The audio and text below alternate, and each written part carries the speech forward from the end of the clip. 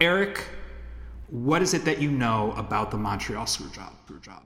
So I didn't watch any of this stuff, as we know. I did listen to the Radio Lab that was about the Montreal Screwjob. It was a Radio Lab episode, and what I remember of what they said was Bret Hart, I believe, was like in negotiation. I think was leaving the company, and that he was, and you know, there's a rule that basically you always leave on your back.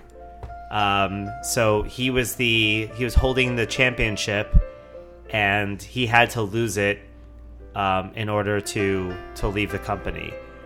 Now, this is where I get a little bit wonky about it.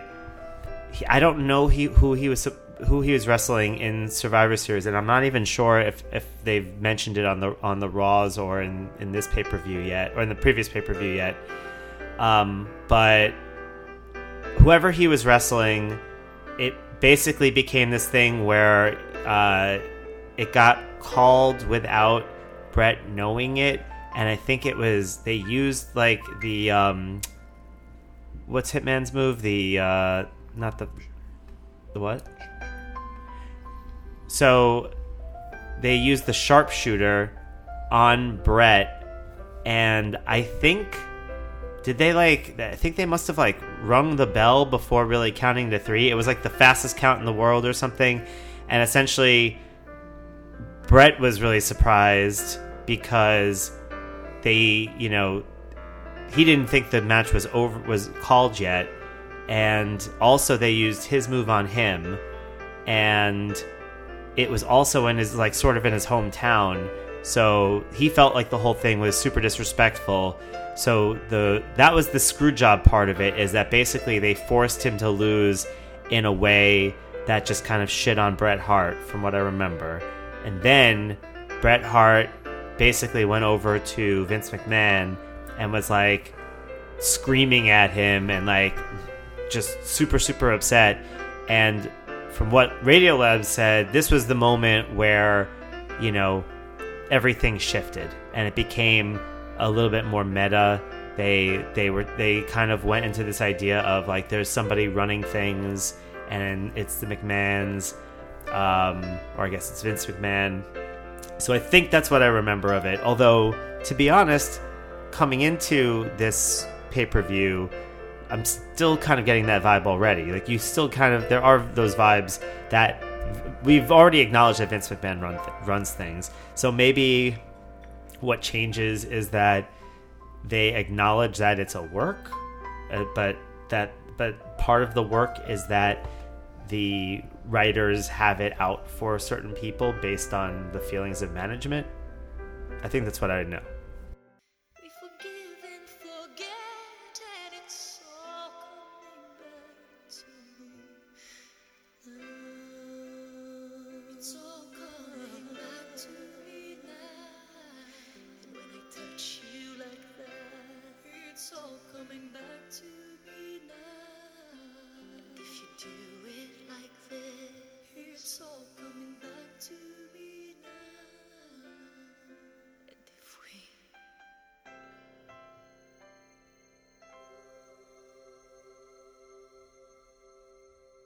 November 9th, 1997. The top film, Starship Troopers, was certainly only about fighting giant bugs, and not about themes of fascism and the military machine that are still relevant today. Shania Twain's Come On Over came out this week and went on to sell over 40 million albums, but that don't impress me much. WorldCom and MCI Communications announced a merger, and I'm already bored. Meanwhile, in Montreal, Quebec, Canada, professional wrestling was changed forever. Ring the bell, ref. This is Hell in a Cell Phone.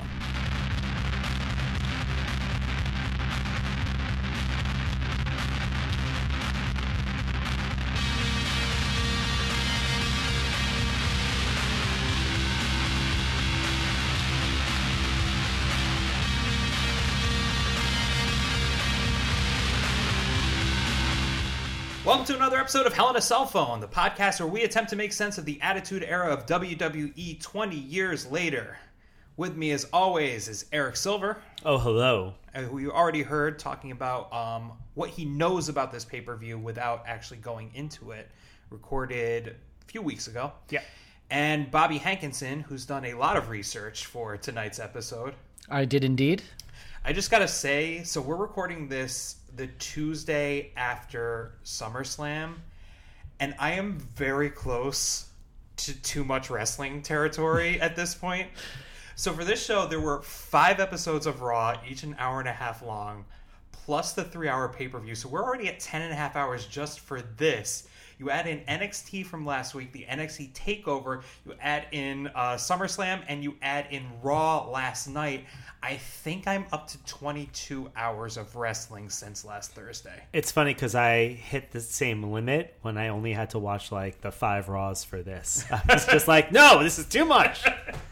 I could still watch more wrestling. I Gotta mean, be honest. I am going to watch SmackDown tonight when Gotta I be get honest. home. Could watch more wrestling. God. It's funny you bring up SummerSlam. I wasn't sure if we were going to talk about recently the SummerSlam Descended because there was something on it that was on the pre-show before you got. We all, of course, watched them together like a family, like every podcast group of hosts. So before you got there, it was just me and Eric. And they cut to Mick Foley on the pre-show discussing the Mandible Claw finisher and how it works now that Bray Wyatt's latest incarnation, The Fiend, is using it as a finisher. And Mick Foley still on the fucking pre-show gave one of the best promos I've ever, like, me and Eric are both like applauded. We're like, that was beautiful and amazing. He talked about like literally how the nerve endings work and blah blah blah blah. He's like, and also it's like my gross ass fingers in your mouth, and so it's like a psychological and emotional thing. And for Bray to really do it, he has to master both like the emotional terror and the physical terror. It was just like, we were like, wow, that was the best, most intelligent, greatest answer. I forgot about the pre-show. I think it's 23 hours of wrestling. It was like he took on the persona of being a sports commentator for that. And so it was just like, oh, you know, now he's the elder statesman just breaking down a move. But it also was the perfect blend of reality and kayfabe. Like, it was the perfect, like, unification of those two things where he was, like, talking, like, scientifically and then also, though, as if it was like a worked shoot. And it was just cool because it's like, I think we'll be talking a lot about that in this episode. No, I do need to. You sent us a text the other day saying it's not pronounced kayfabe, it's pronounced kayfabe. Kayfabe. Yes. It's not. No, because I watched a lot. I rewatched the Vice documentary about Montreal Screwjob ahead of this.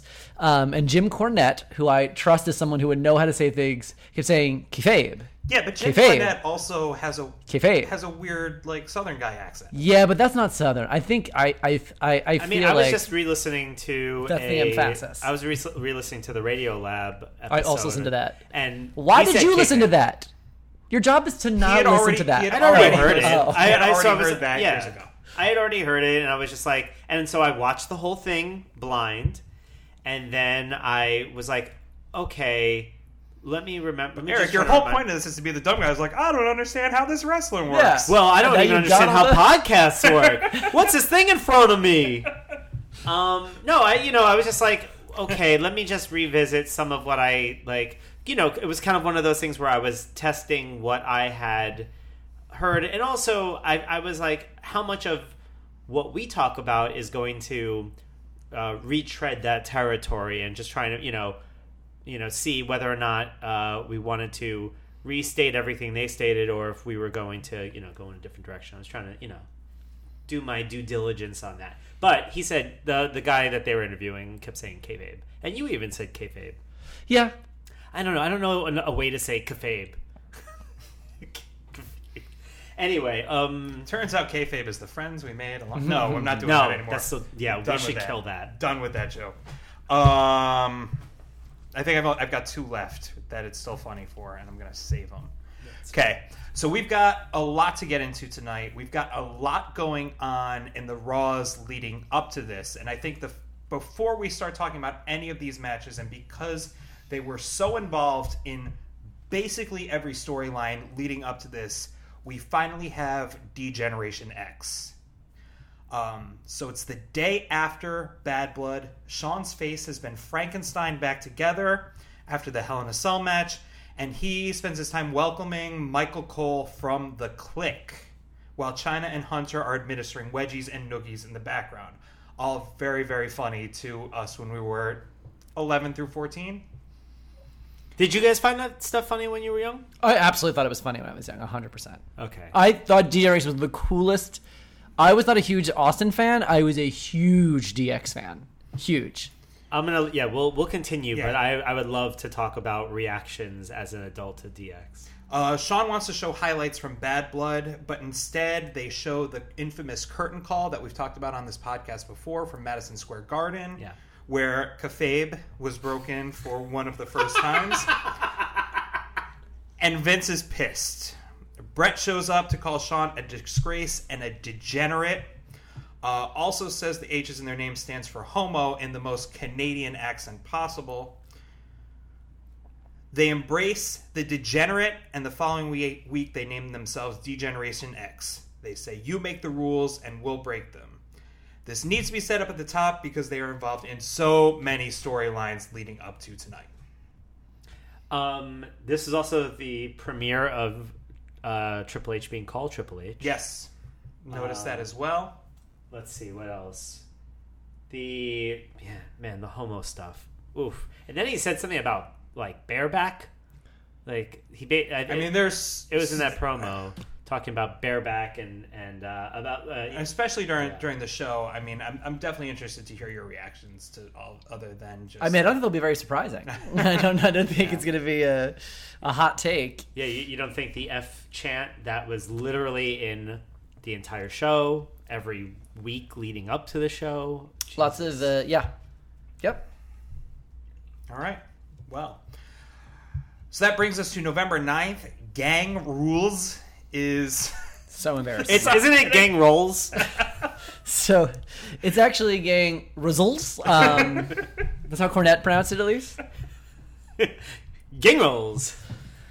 And the show starts off with no voiceover.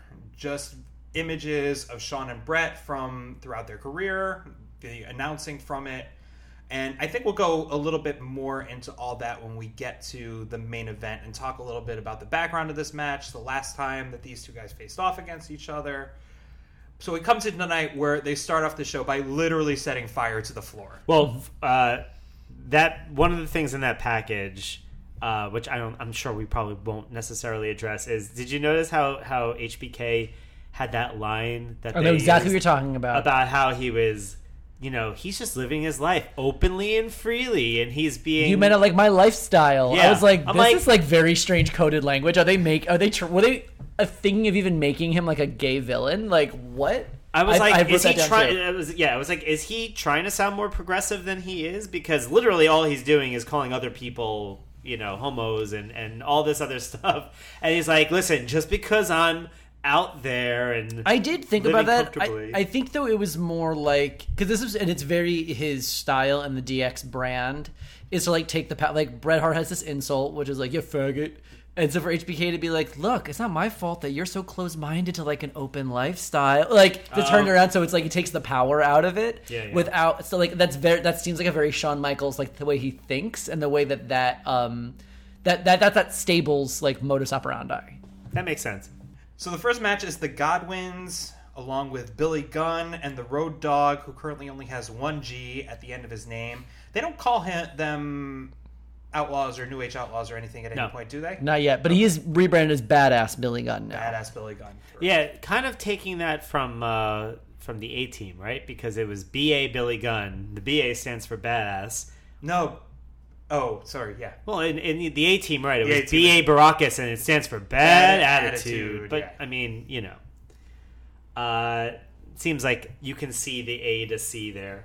It's funny, before we get fully into this match, I had a note that just says, how does Survivor Series work? And then I looked it up, and this is our second Survivor Series. I still don't really know how it works. It's a 4-on-4 elimination match. Yeah, but like they don't get a limit. Like it's not like the winner of it then They don't the get anything from it's all it's not a tournament. It's all pride in the winner's purse. Right. Right. So it's not like and then the winners of this move on to No, there's no tournament or bracket or anything like that. It's just each individual capsule match. And I think I finally understood what gang roles meant, because I was like, oh, okay, there seemed to be like more factions. Yeah, I mean, there's in the lineup. so many factions. I mean, we've got you could even make the argument that they were trying to set up the Godwins, Billy Gunn, and Road Dogg as like a weird, like Southern Kind of Rebels Southern, kind yeah, of South will thing, Southern Justice kind of thing. Even though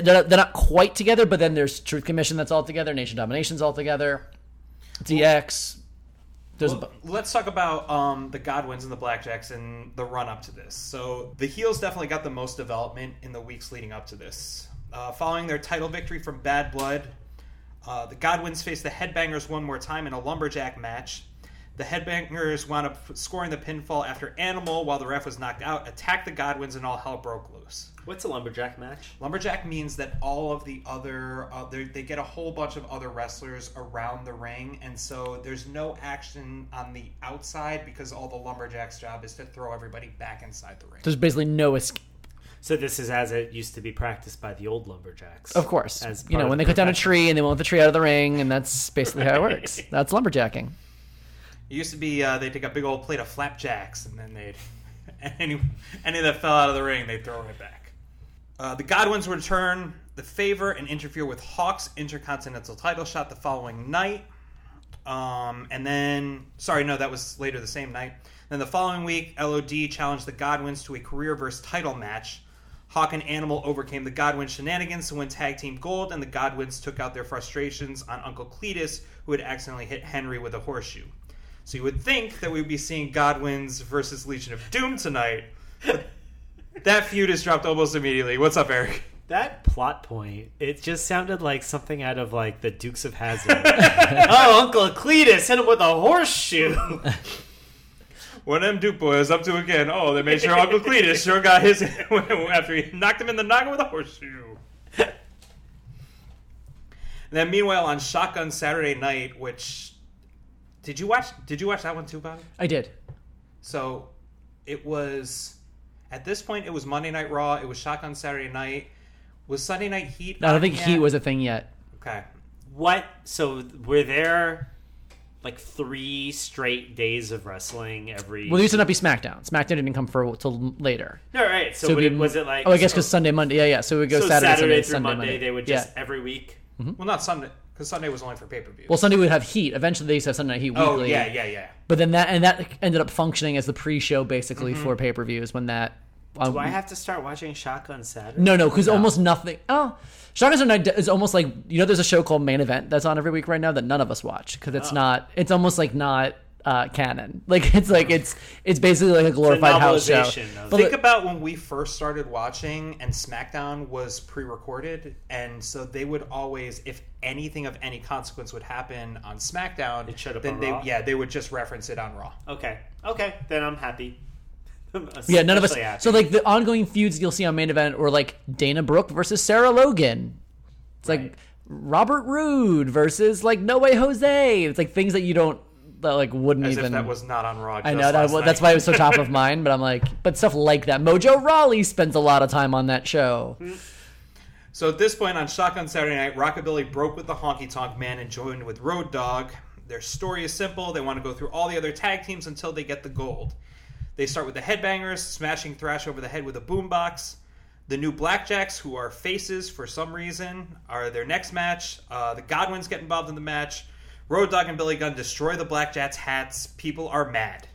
Road Dogg and Billy Gunn keep destroying all the things that belong to other people. Yeah, they don't like your nice things. Yeah. Yeah. There's like little shits. That's their gimmick. Is like we're little shits. Yeah, they would be terrible Airbnb guests. Yes.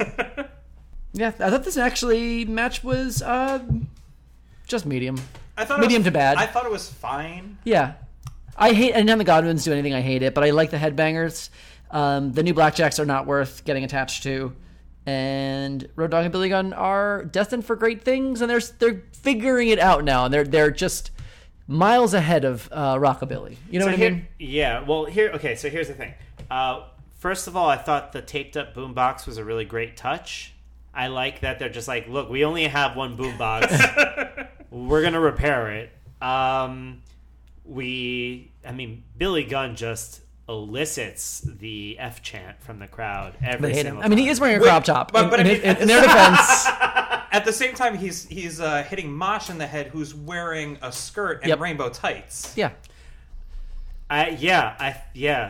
Also, You you guys, it's 1997. They're not actually calling him a homosexual. They're calling him a faggot. You know what I mean? They're There's a saying it in the difference pejorative sense and not in their because minds. he's gay. Exactly. Which is Right. not, for the record, listeners, okay. Right. But just... I don't know, guys. I was listening to this podcast, and I this think we guy can say finally it said now. we could say I it. think we can say it now. Hey, listen, that word belongs to us and the clothing line Diesel and no one else. But I think you can't reason with it. You can't like logic it out. So interesting background, little history on Billy Gunn that may not have been in the Radiolab episode. Billy Gunn was going for a singles run, failed miserably, and it turns out that Billy Gunn is a severe asthmatic. Yes, we And so talked he about can't. this. Oh, we think so he couldn't go, which is why they're forcing him back on the tag team scene.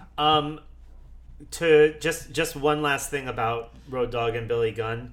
Do they show up later in this pay-per-view? Yep. Yeah. They do. Okay, yes, they do. The feeling I get from them as whatever as the proto New Outlaws, I assume, Yeah. from what you guys are saying, they're doing a very like DX thing, right? So it's like after, I mean, we'll talk about DX, but after the DX stuff happened, now all the stuff that they're doing is all just like, ugh, we're gonna fuck with all your shit. Yeah. It's kind of like, so remember a bunch of pay-per-views ago when Mr. Perfect had just heard Austin say whoop ass, and then he Yeah. said, oh, you think you're a real whoop ass. It's just like lashing onto whatever it is that is getting any kind Well, of... we're gonna do Right. a DX now. Yeah, I farted. Didn't they all? I think they also were doing like a bit of a suck it. Like, you're a suck it. Yeah, everything. It's a very Everyone wants everyone to suck their dicks. But not. but not in the gay but way. not- Yeah, I guess the only other thing that I'll say about Road Dogg was definitely filling in for the King tonight. The King was surprisingly subdued most of the night. It was Road Dogg with the steers and queers and the black tracks and butt bangers. Yeah, I thought. I heard black cracks, but other people also saw heard black tracks. When I was like, What is black track supposed to be? I guess like no skid idea. marks. That's what I was thinking, but I heard black cracks, which makes also more sense. Everything's butts, butt bangers. I was like, it's just. I assume that Lawler was in his like Canada mode. You know, he like it when he goes to Canada. Like, there's a switch that goes Right. from like somebody switched the doll from good to evil. Barry Windham is 37 years old and looks 50. Jesus God. Christ! Everything about Barry Windham was just like, all right, like just be the first eliminated. Like, I wasn't surprised at all. I think there was some kind of slam he did that just looked not good. Yeah, it's clunky. I don't think the new blackjacks are not worth. Yeah, his pins. Yeah, you know. He doesn't sell a single pin. Every pin he was like a full foot above the guy and just like over him. Like, well, look, I threw you. You must be done now.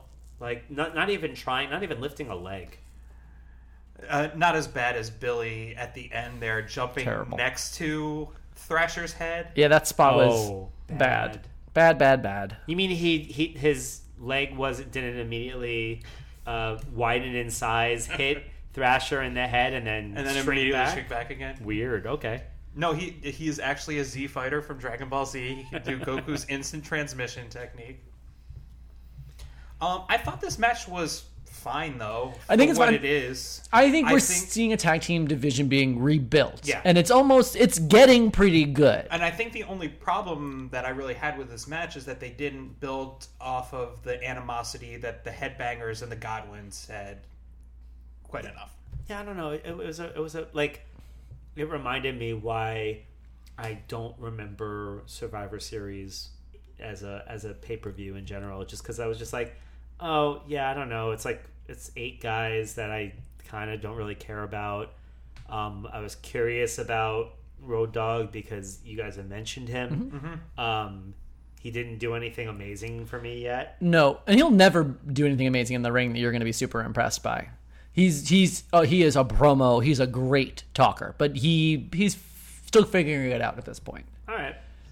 Yeah. But you will never. Billy Gunn it can go in short bursts. As long as he has his inhaler. Yeah. That's actually... He doesn't keep his blade in his mouth. He just keeps his inhaler like in his side cheek. It depends on what the pollen count is, really. He's Eddie Kasprak from It. Right. It's actually just camphor water. Yeah. It turns out he had it inside of him all the time. It was the It he made along the way. Boo. Nope, I can do it because I never do it. King also did make a mention of too many Marilyn Manson videos 2 years before Columbine was like, that was the excuse for everything. Yeah. Yeah. Yeah, that wasn't worth bringing up. Let's move on. I love that the ring announcing is in French for this. Yes, I enjoyed that as well. Yeah, same. Makes it seem classier. So then for our next match, we had the Disciples of the Apocalypse against the Truth Commission. Much more straightforward build. Skull and 8-Ball fight Recon and Sniper. This is the debut of the retooled Truth Commission, as the Commandant has been replaced by the Jackal. Mm-hmm. So originally the Commandant was an actor, and the Commandant came in. Bret Hart met him while they were in South Africa and pitched the idea of him managing this Truth Commission. Eventually they wanted a manager who could also wrestle, which is why he was replaced by the Jackal. Because the Jackal actually is a wrestler. So yeah. Yeah, Jackal just didn't even have an accent. Didn't even matter. He's just the Jackal. Yep, there was nothing. I know. They also at one point asked. They said like, "Where did you find this guy? This 7-foot guy, the interrogator?" And he was like going into it. I'm like, "But you didn't find the interrogator. The Commandant found the interrogator." I would also say that he found him at a sidewalk sale, since all he did was sidewalk slams the entire fucking match. So many sidewalk slams, which is not even an exciting move in the first place. But that was like the big... I mean, granted, Braun Strowman today does a power slam as a finisher, a running power slam, which is... The British Bulldog also does a finisher. It's not the most impressive move, but seeing Braun Strowman do it is great. Dude, yeah. A sidewalk slam is something that Natalya would do in the first third of a match, and even still, him doing it was sloppy and bad. It's also something you would do, I think, with like the newborn of like a friend or a relative, where you're like, you pick up you pick up the baby and you're like, woo, and you flip him over, but you don't drop him. You are never meeting my nephew, Aaron. I will slam that boy. The interrogator, aka Kurgan, is just one of those guys that's so big that they don't care that he's not a good wrestler. Like the Great Khali. Bill, you're a bad wrestler, but you're so big. Look how big you are. He's big. He's got a big face. His face is He's big. I want to say he was like 7 feet. He was at least billed at, I think, being over 7 feet tall. I like the look of the Truth Commission. Like, the three main guys. You mean that they're white? What's that? I like the look of the Truth Commission, like the three like military style cuts, and then you've got the Jackal coming in like he's Pauly Shore and in the army now, is like accidentally wandered into a South African recruiting station and was giving a pair of jodhpurs. It really made no sense. Is it jodhpurs or jodhpurs? I don't know. I've only ever seen it written. Kafave. They kept calling him like a Robert Koresh, a David Koresh type figure, which I was like, I guess. I don't think David Koresh actually had like militant people following There's nothing magnetic about the Jackal. Literally anti-magnetic. Like when he went and was speaking, I was just like, okay. Even when the guy when the interrogator won and was lifting him up, I was like, get rid of that fucking guy. Jackal on the mic said that the men in the ring will sacrifice their lives if necessary. Yeah. I want to know what the situation in the wrestling ring where they will be required to sacrifice their lives. It's a lumberjack match. That's the real rules of Survivor Series. Do they have... one person can survive. Do they have a mission statement? No. Like, what is the truth? No. They're What inspired were by they commissioned to the do? South, like the Truth and Reconciliation Commission in South Africa after apartheid. Like that's the note they're copying. Right. But I don't think they specifically had one other than just being like tough militaristic dudes. Kurgan would go on to be an actor, still alive today, in such films as Deadpool 2, Pacific Oh. Rim, 300. Does he wait in Pacific Rim? Does he play one of the monsters? No, but in 300, he was the Uber Immortal in 300, and he won an MTV Movie Award for Best Fight. Well, that's great. So yeah, he's also kind of hot. It's just now, an honor gotta to be say. nominated, to be honest. Wait, so I don't even know there was an Uber Immortal in 300. I'll pull up an image here. Were the Immortals the Persians? I thought everybody was mortal. He played this guy. You don't have the chains. This is why we didn't recognize him, because he's like wearing Oh, tons okay. of like Oh, all right. prosthetics and effects. Cool. When did that movie come out? 2006. Yeah. Even as a 22-year-old dummy, I knew that movie was bullshit. My company had a PowerPoint about like something coming up and like used a lot of things from 300 as like inspirational slides. Like, we're gonna do it, and I was like, this is pretty cringy. And you can see from the next slide that we're going to crunch the numbers for quarter 4. This is Sparta! No, it was literally like the "This is Sparta" scene where like our company's logo or our product's logo was on the guy kicking the product that we're fighting against into the hole. Oh, that's awful. It is bad. It was very hate bad, this. and I'm hanging on to it for later use. Much like this match, which I think was just very boring, and I didn't care, and I'm glad that it was over. Yeah, honestly, I think I would have liked it if it was just the interrogator like doing a squash of the entire DOA.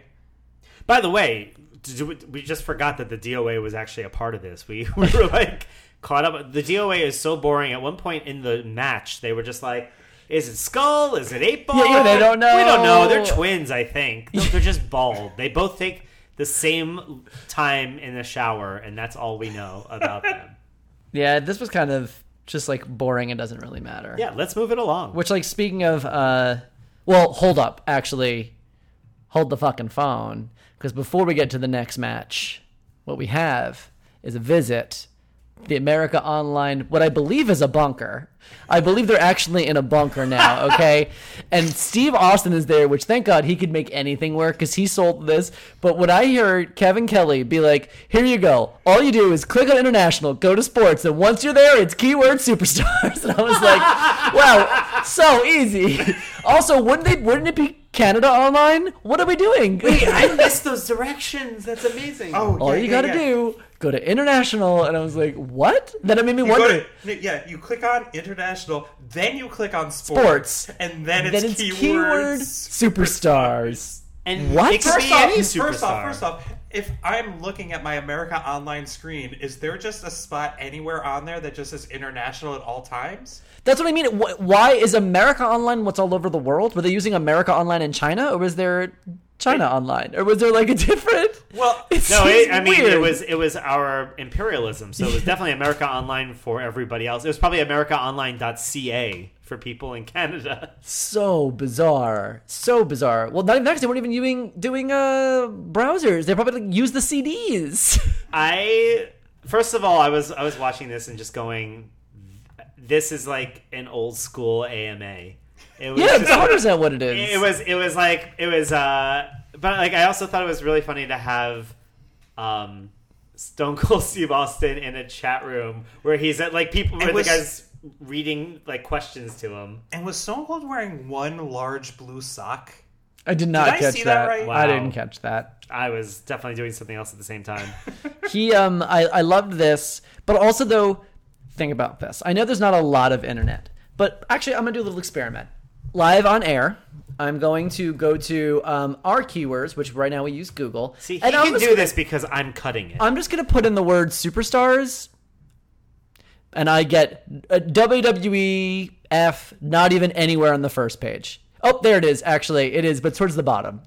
So they don't play superstars anymore, do they? Yeah, they do. They Oh, do. that's They good. will not say wrestlers. It's like one of Vince McMahon's rules. Of course. But I'm just thinking, like, if I search superstars, like, I'm not going to think that'd be the first thing that pops up. I would get, like, disco superstars, Well, superstars of dance. It was 97. But But still, I thought no, they'd even- AOL keywords were keyed into one thing. So if you put in a keyword, I never AOL'd. it goes to I never did an AOL.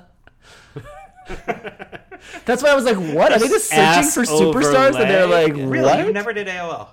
No, my parents. You know my parents. Yes. I was not allowed. I would for sure not allowed to use the internet because my mom would be convinced I'd be immediately abducted through the computer, as if Jumanji style, the CD-ROM drive would open, it would I suck would've me said Ron in, Norman. and I would be dead. I would be disappeared. Wait, wasn't there some kind of like advice your mom gave you about being abducted when you were a kid? So much of it. Oh my god, yeah, I mean so much of it. I could tell you, if you're being followed, first of all, if you're being followed by a car, never happens. Okay, if a car is chasing you on foot, what? Okay, besides the fact you could just not be on a road. Besides that, your other best bet is to turn around and run the opposite direction because it'll take a car longer to turn around than it would take a person. That was one. If you're in the trunk of a car, pull out the brake lights, and then they'll get pulled over. Oh, I When knew you get about that pulled one. over, you bang on it. If anyone comes to school and says they're supposed to pick you up and your parents didn't tell you, but they've had an accident or something, they need to use a code word. And we had a code word, which I will not say on air in case they know to do it now. I don't want anyone to know this is the word. So that I would know it's truly safe to go with them. I don't know if you guys know this about me, but I was very cute as a child and very abductable. So Kidnappers out there, I will get the code word later and pass it on to look, you. I was a very abductable child. So my parents were just looking out. My parents were like, take any ride you can get. Did you- Here's a key with your Don't bother me. shoelace on it. But I want to. How does your mom feel about your grinder habits? Terrible. Why do you think my parents are not allowed to come to my comedy shows? Yeah, I know. Your grinder habits actually scare me. Pull out the brake lights if you're in the back of a car, as long if you're not getting fucked at the same time. Thank you. I'll do my best. But I wanted to go. I just thought it'd be really funny, like, to imagine Steve Austin in a chat room where he's just like, age, sex, location. Son, I understand all those words, but not in that order. I don't know. I wanted to throw that one in. He's not the drill instructor from Full Metal Wait. Jacket. Age. Well, I can't do a. Oof. How do you do a Steve Austin? That's That's the bottom line. That's not my. Bobby's been trying to figure out how to do a Steve Austin. All since right. 1988. We also, before the next match after this, we get a shot of JR's outfit, which for some reason, inexplicably, because they're in Canada, it's November, it's Survivor Series, and yet he's wearing a vest made, I believe, of kente cloth. Like, it's like an African design.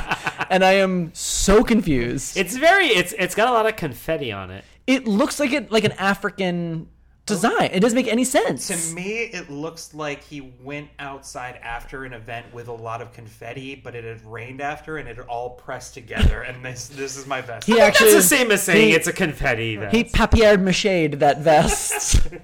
Is what it looked like. It was bizarre. And it was one thing. Papier-mâché. It felt like, I was like, oh, I thought the Stampede already happened. Are we doing a second Stampede? I mean, it sort of is a second Stampede, right?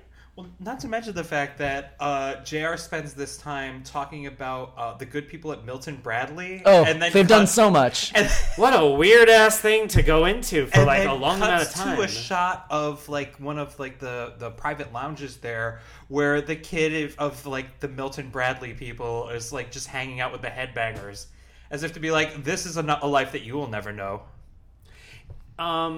Speaking to the karate, what was it? Karate fighters. Karate fighters on the Raws, I think there was like a weird like segment where Brian Christopher. They actually did this before.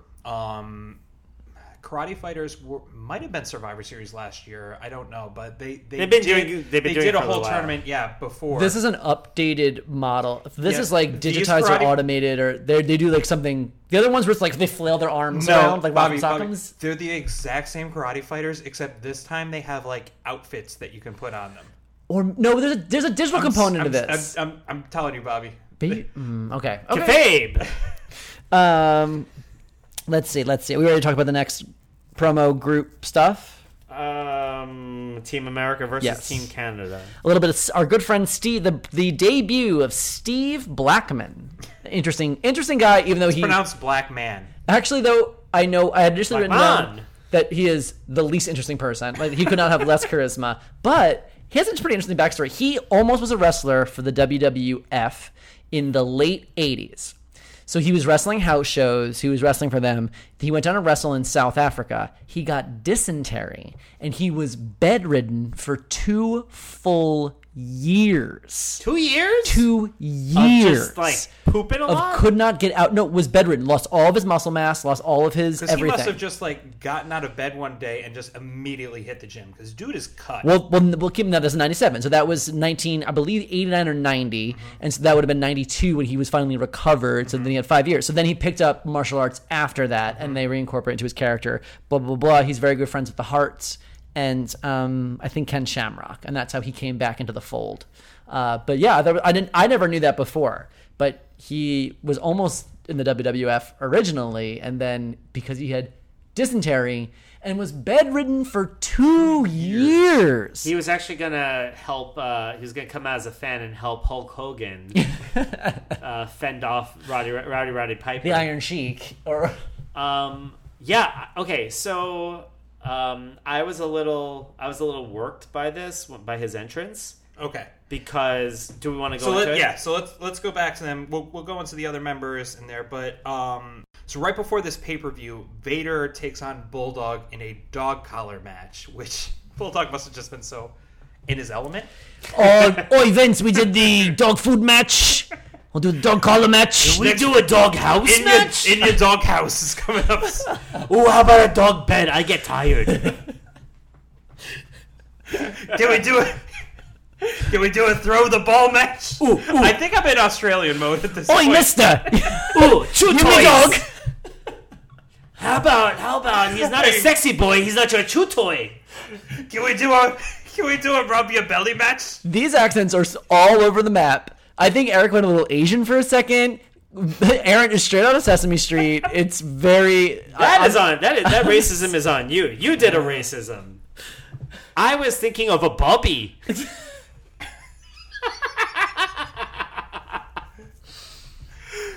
Vader takes up Bulldog in a dog collar match. Anvil, Furnace, and LaFon beat down Vader outside of the ring. Furnace reveals he's joining Team Canada because they got in a car accident and enough fans didn't email. So curious about this. Were they driving together? I guess like maybe between like sites. Like do they just go everywhere? Are they a package deal? Did they get dysentery for 2 years? I got nothing with these folks. Never mind. Well, they were doing a lot with ECW at this point. Oh, they okay. Like so we in the interim that we haven't seen them, they've been wrestling with ECW because there's like a talent share agreement in place. And talent is very loose when it comes to Furnace and LaFon. I remember saying I really liked them at the beginning. You did. They are very good. They're very good actual wrestlers wrestling. They are just, again, they're not like charismatic, and also they didn't get a ton of creative. And all of this is very. I mean, we have Team Canada here with one single Canadian on the team, just one. Only one of them is Canadian. Yeah, that's it. Yeah. But Furnace is not. Neidhart is not. Bulldog is not. Yes, and they mentioned it. I know, but it still felt very tenuous. No, I know. It's like they called out the lamp, but the fucking lamp was still there. What? I don't know. Is that a like? Oh, there's a lamp. Like putting a lampshade on it, hanging a lampshade on it is like a term. Okay. So hanging a lampshade on something is like when you try to like when you make something part of you're like oh, this is part of the scene, but like if you're calling it out, you're basically like, we know this doesn't belong, but it still doesn't belong. Okay. I don't know.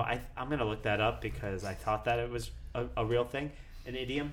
So after Vader wins, Vader begins getting beaten down by the Canadians in air quote, and then a fan arrives also in air quotes. In order to rescue him, and that fan is Steve Blackman. All right, now let me tell you why I got worked. Okay. A little worked. At first, he showed the quote unquote fan shows up, and I was like, clearly this is an entrance of a new wrestler. Like this guy is jacked. He's taking the stance, and when he attacked Furnace and LaFon, they clearly sold all of his moves, right? It was all very, very clear. Then he was like, I guess, helping Vader, and then I guess it was when Vader kind of like pulled him off of whoever he was working on. I was like, wait, why is that happening? And then I was like, okay, Vader's kind of treating him like he's a fan and kind of getting on top of him to kind of hold him down. And also, Furnace and LaFong kind of looked a little confused about things. Yeah, they sold it really well. Yeah. So, like... They just happen to be selling one of the most boring people on Earth. Yeah. But, like, it was all sold in an interesting way because then I was like, well, wait a minute.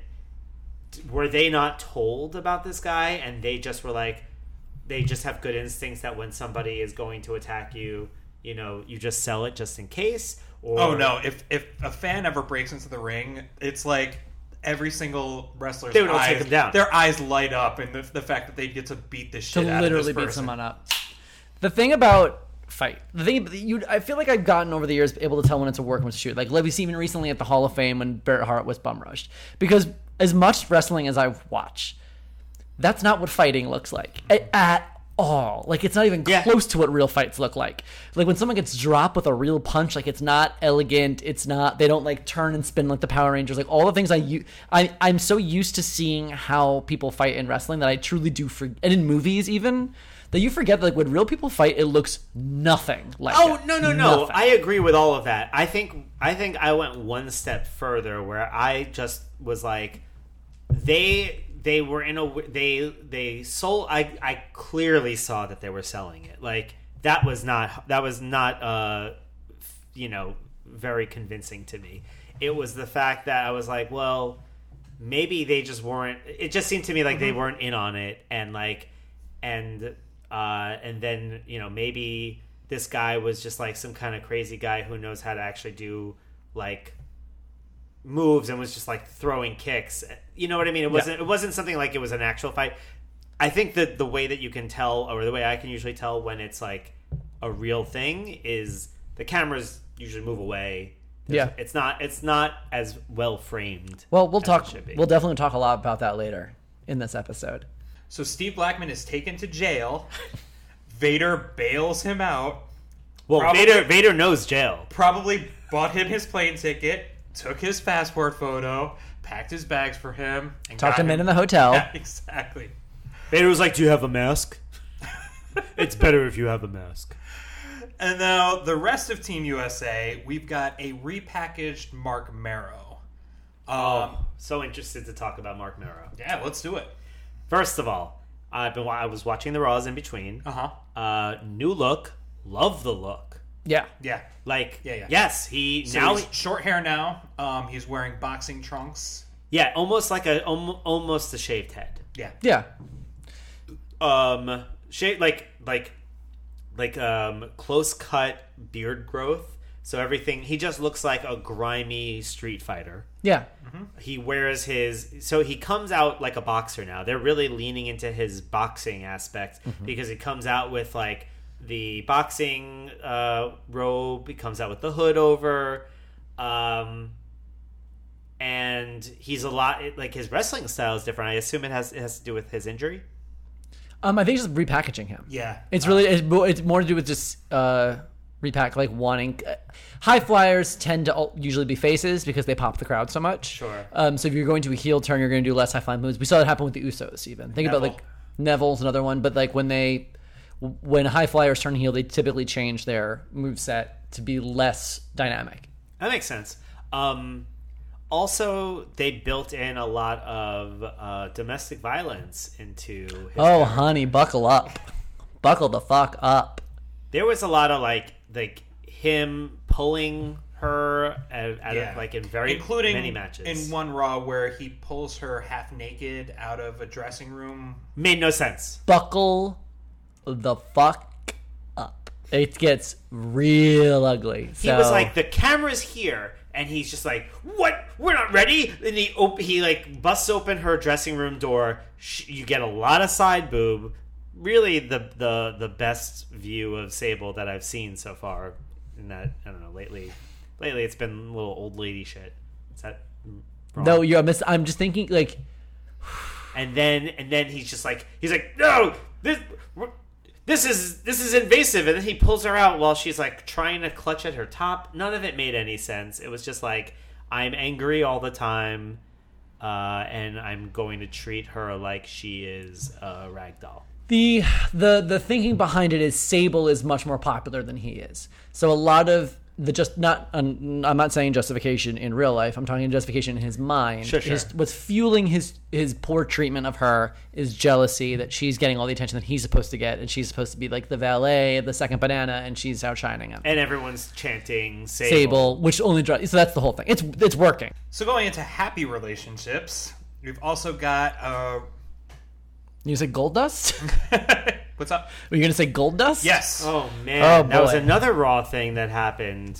Yes. So this is as we discussed in the last episode. This is all the plan from the Pillman Marlena Goldust saga has fallen apart.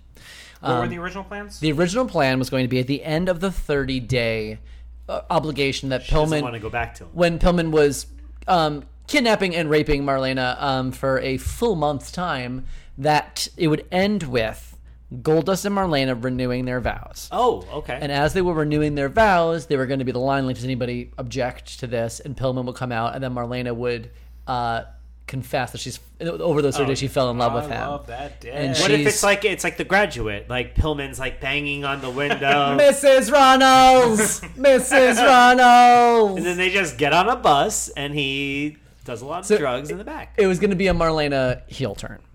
Also, Marlena, another very interesting performer. I was like, as I was digging into some stuff, that she created the Marlena character based on Marlena Dietrich, which I will tell you guys, I will concede you were correct. Yeah. That she was going for a more masculine presence. That makes a lot of sense. But she did legitimately love smoking cigars, and that was her pitch for the character. And it was inspired by a Bob Mackie Barbie called the Sun Goddess.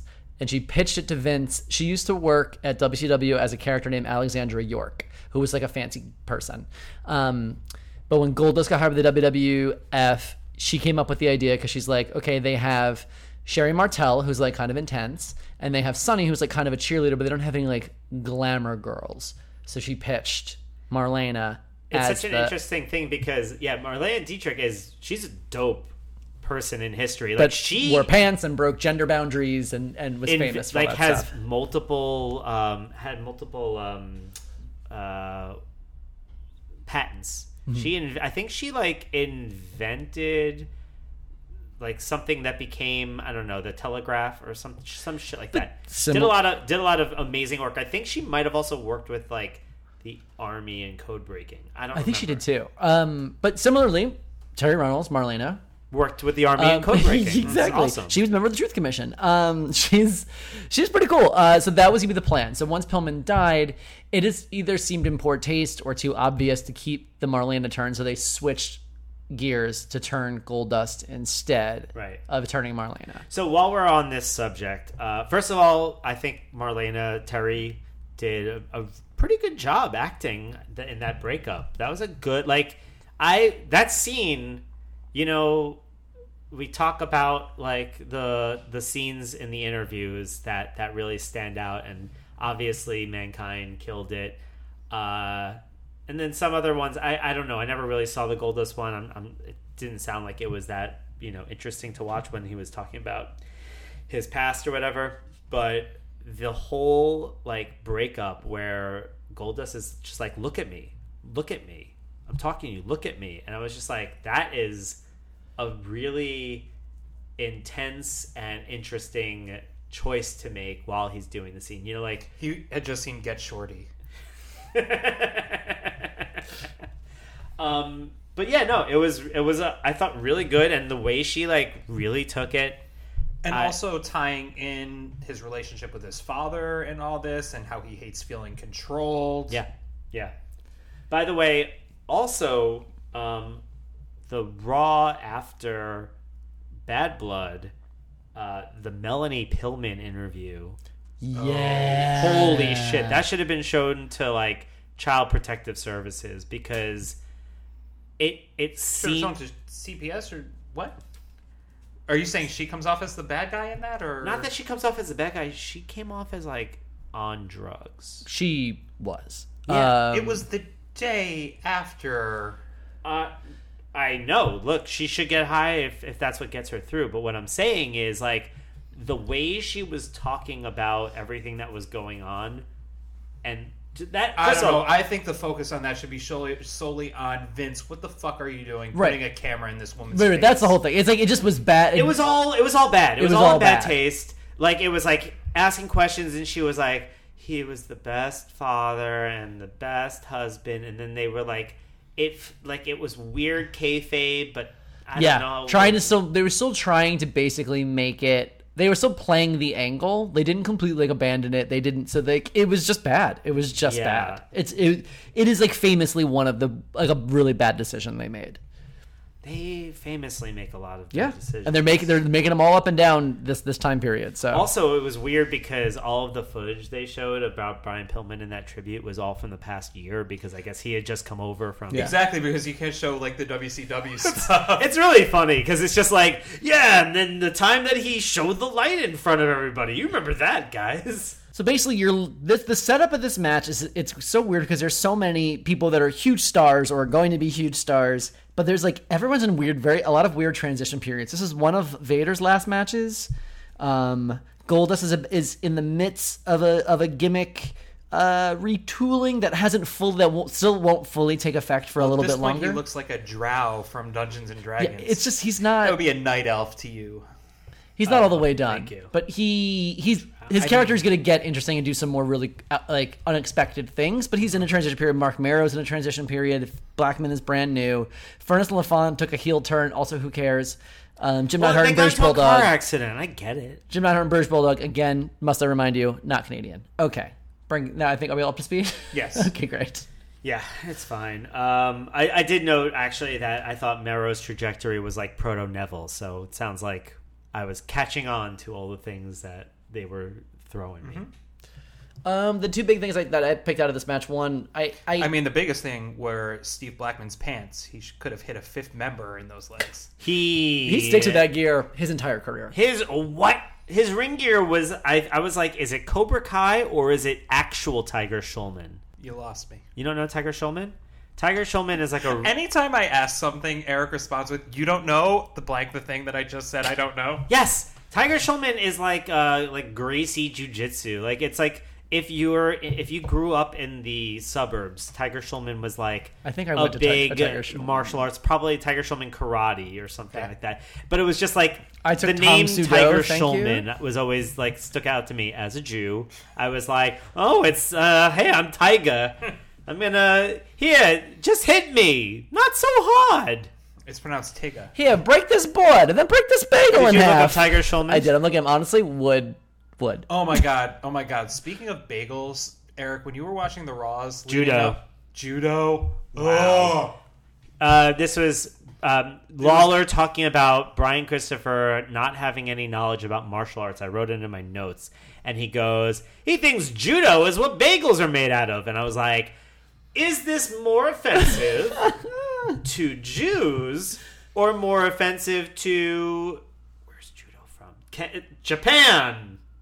I mean, it's more offensive to Jewish people. I would think, right? Calling bagel what makes bagels judo is real bad. It's yes, it's 100% definitely more bad. It's for sure bad. But it's not as offensive as you not knowing where judo comes from. Look it up. Where does judo come from? No, you sit in this mess. Damn it. Does anybody have anything? Japan! I was right. Okay, sorry.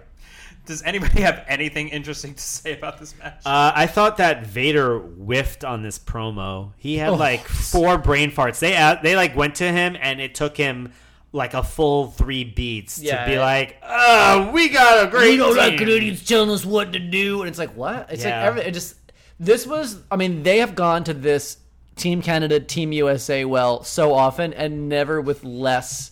Like, never more lazy than here. Very, where they're like, very little ammo. Here's American guys, and then, I don't know, here's guys who aren't American. I don't know. It just, was very bad. I also noted, I was like, did they shoot the Patriot and take his music? Were they just he was injured. So Patriot was supposed to be in this match before he was injured, and Steve Blackman was filling in for the Patriot. Oh, okay. They should have just given Steve Blackman kayfabe, Rick Rude throws coffee in his face and beats him with a briefcase on Raw a few episodes before. Oh, I think I may have seen that. He was supposed to fight Hunter. I think. Honestly, they should have just given Blackman the mask. Like, no one would have noticed. There was Oh, that, and the other thing I really didn't like that this match that was notable was the that moonsault Mark Mero did that totally got between him and Doug Furnas.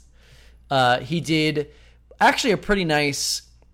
So I guess what would I call this? Because it was standing moonsault, so it was a moonsault, but he jumped up, did the quick he does spin. the jump spin and then the moonsault, And which the I like moonsault, as his move. That was cool. He called it the Mero salt. That was the thing he did. And typically how it would work was the person who was receiving it would, they'd land in like upside down on top of each other, and he would land backwards just like that. However, I can't tell what happened in this. I watched it over like a bunch of times. I think what happened is Furness's knee came out, so he almost like half caught him in a power slam, but not all the way, and they both kind of fell. And you can see Mero sort of being like, "What the fuck?" Like as he like went to pin him, but there was it was a botch there, and it just was a shame because it was probably the most like cool move of the match, and it was a total fuck up. The one thing I will say is I did think there were every move that involved Vader getting lifted and slammed, I was like, that was pretty cool. Yeah. Like when what is it called when what's Bulldog's move where he like lifts? He does the vertical suplex, but he'll do usually a longer wasn't going to delay that long. No, nobody's going to he delay. delayed it pretty long enough, considering that it's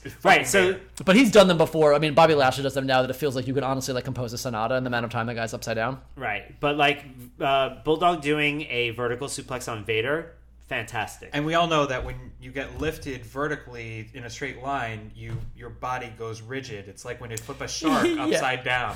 That's the thing. Receiving a vertical suplex, I feel like is actually more work than giving someone a vertical suplex. Oh, no, for sure. It's literally like you are in it's the like a yoga pose. It's like when you're in the water and doing like a handstand, except that you have somebody holding you. But yeah. But even harder. It's much harder than that. Yeah, you're not. Oh, because I guess the water is it's much harder. Yeah. Okay. It's like doing a handstand. Yeah, Fair. Okay. None of us, just to be clear, none of us have ever done a headstand except in water. That's why we're like, oh, will you do a headstand in water? Because that's the only place we could fathom doing it. Yeah, that was my like when connection. When we were at SummerSlam, my girlfriend asked the room if any of us there could do a flip. Was it a flip or a backflip? It doesn't matter. Doesn't matter. Doesn't matter. And we were all we got angry. We're like, first of all, how dare you even? How would you ever even think for a second that any of us have the ability to do a flip and that was not our primary method of locomotion? Like it just. I mean, like on You the think I one was hand, hiding my flip light under a bushel? No, on the one hand, I'm a little bit like I guess I should have been I guess I should have felt complimented because it's like, wow, any of you, maybe my friends are able to do this and they just hold it under their hat. But on the other hand, I was like, have you not considered what it takes to do a flip? I would be doing flips down the subway platform. I would be doing them I'd be doing them from your front door to this table. I would be holding my microphone in front of me as I flipped in the air. The other thing is that just it's like it would be like me saying like, oh, have any of you guys performed brain surgery? Like, what the fuck? It's like throwing it in my face that I can't flip. I know I can't flip. I also thought Furness's suplex of Vader was great too. He had he did a really good. Was it maybe a snap suplex? I don't remember. It was a suplex where Vader went. Vader went fully over. Obviously, Vader did a lot of work for that as well. Oh yeah, and Vader was moving slow as the match went on. Yeah, this is one of his last matches. I mean, you know what? This is one of those matches where we're like, where I'm like, man, all the stuff that involves Vader is great, and it's because Vader is great. Vader is great. Vader is great, but this is not is nimble. But I mean, you know what I mean. I know. Like, He was so much more in selling the moves. One of these days, I mean, when I don't have like 47 other hours of wrestling and wrestling documentaries and other things to consume, So you mean I never. would love to look into like Vader's best matches on Earth, like from Japan, yeah. and just like really, really sit down and appreciate him at his best, having only seen him at the tail end of his sort of like career, and still being a huge fan. Despite the fact though that he does wrestle, Eric was right. He wrestles for 20 years after this. His last match was in 2017. Yeah, I was right. Okay, yeah. You were like, I just said you were right. Yeah, you said he was on a walker. Well, I have to take these fucking wins. You can't do a flip, but you got that one thing right. Before we move on, I gotta pour one out for my homies. Jim the Anvil Neidhart, Furnace, LaFon, and British Bulldog. This is the last WWE pay-per-view that we will see them on. Wait, what? Yep. Are they gonna? They're all off TV. We're not saying they're all going to be about. They're all not dropping dead. You literally said pour one out for my homies. Yeah, that was Aaron. You have to be careful with this topic in Oh, particular. sorry. Oh, you mean in wrestling? There Yeah. might be a difference between people no longer being on TV and them dying. We poured one out for Brian Pillman just last episode. Yeah. So. Okay, so I will reframe. This is the last pay-per-view that they will be on.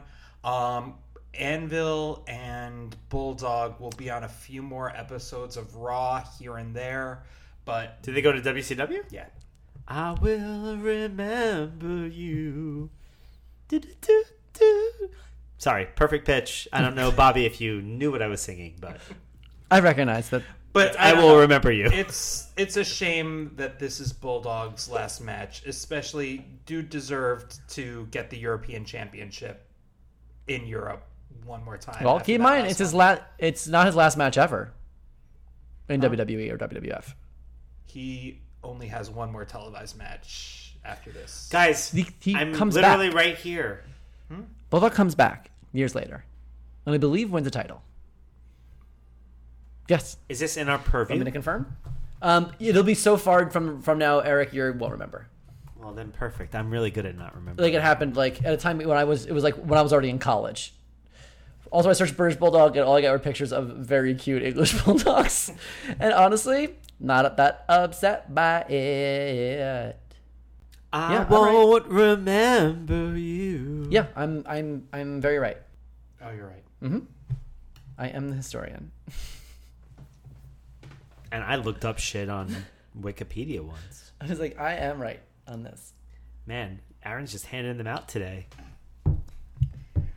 So let's see. Yeah, I'm done with this match. It was whatever. It was like a lot of the Survivor Series matches just didn't really. This was just basically the upper mid card, just giving them something to do. Yeah, and everyone, like I it's said, there's a lot of fine. people in a lot of transition right now, so I don't think it really ever like clicked in totally. But they were, I mean, this outshone, I think, the Truth Commission earlier. I mean, Yeah. Oh yeah. No. Each one was slightly better than than its predecessor. I agree with that. I obviously Steve Blackman. They're trying to, they were trying to still have him be over while not Really? winning. Because they had him leave on a count out. No, I think the count out was meant to be They like protected him. Yeah. it was It's like a- ring awareness. He's new. He's He doesn't new. know. He didn't know the rules. The best part about that, it was after they were like, "You're counted out." He was like, "What?" And then Vader had to come and be like, "You're counted out." Yeah, and while Vader was about to be counted out. Yeah.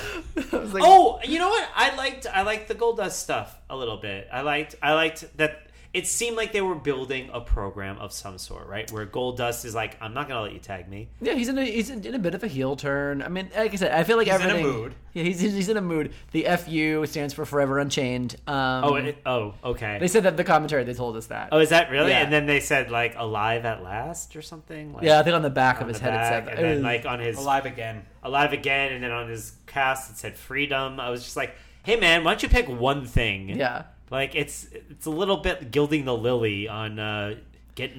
Well, look, He's gonna go out and off buy on a your sports divorce. car. He eat, pray, loved. He hiked the PCH or whatever the fucking Right, what's that thing? his dick says like looking for more trim. Edgelord.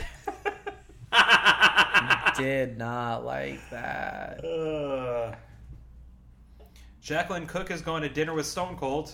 Oh my god, I loved it. I loved this so much. She was so excited. But my favorite thing was like, we're gonna hang up. We're gonna call you back later. And I was like, that woman is never going to dinner with Stone Cold. She was- Stone Cold's like North Carolina. Fuck Okay, you. ready? Here's how it worked. Right, they're like, Jacqueline, we're gonna call you back. She's like, okay. Then she gets up immediately, runs to her vanity, starts curling her hair and putting on her lipstick and waiting. And she's still there now. I was like, they got the phone call right.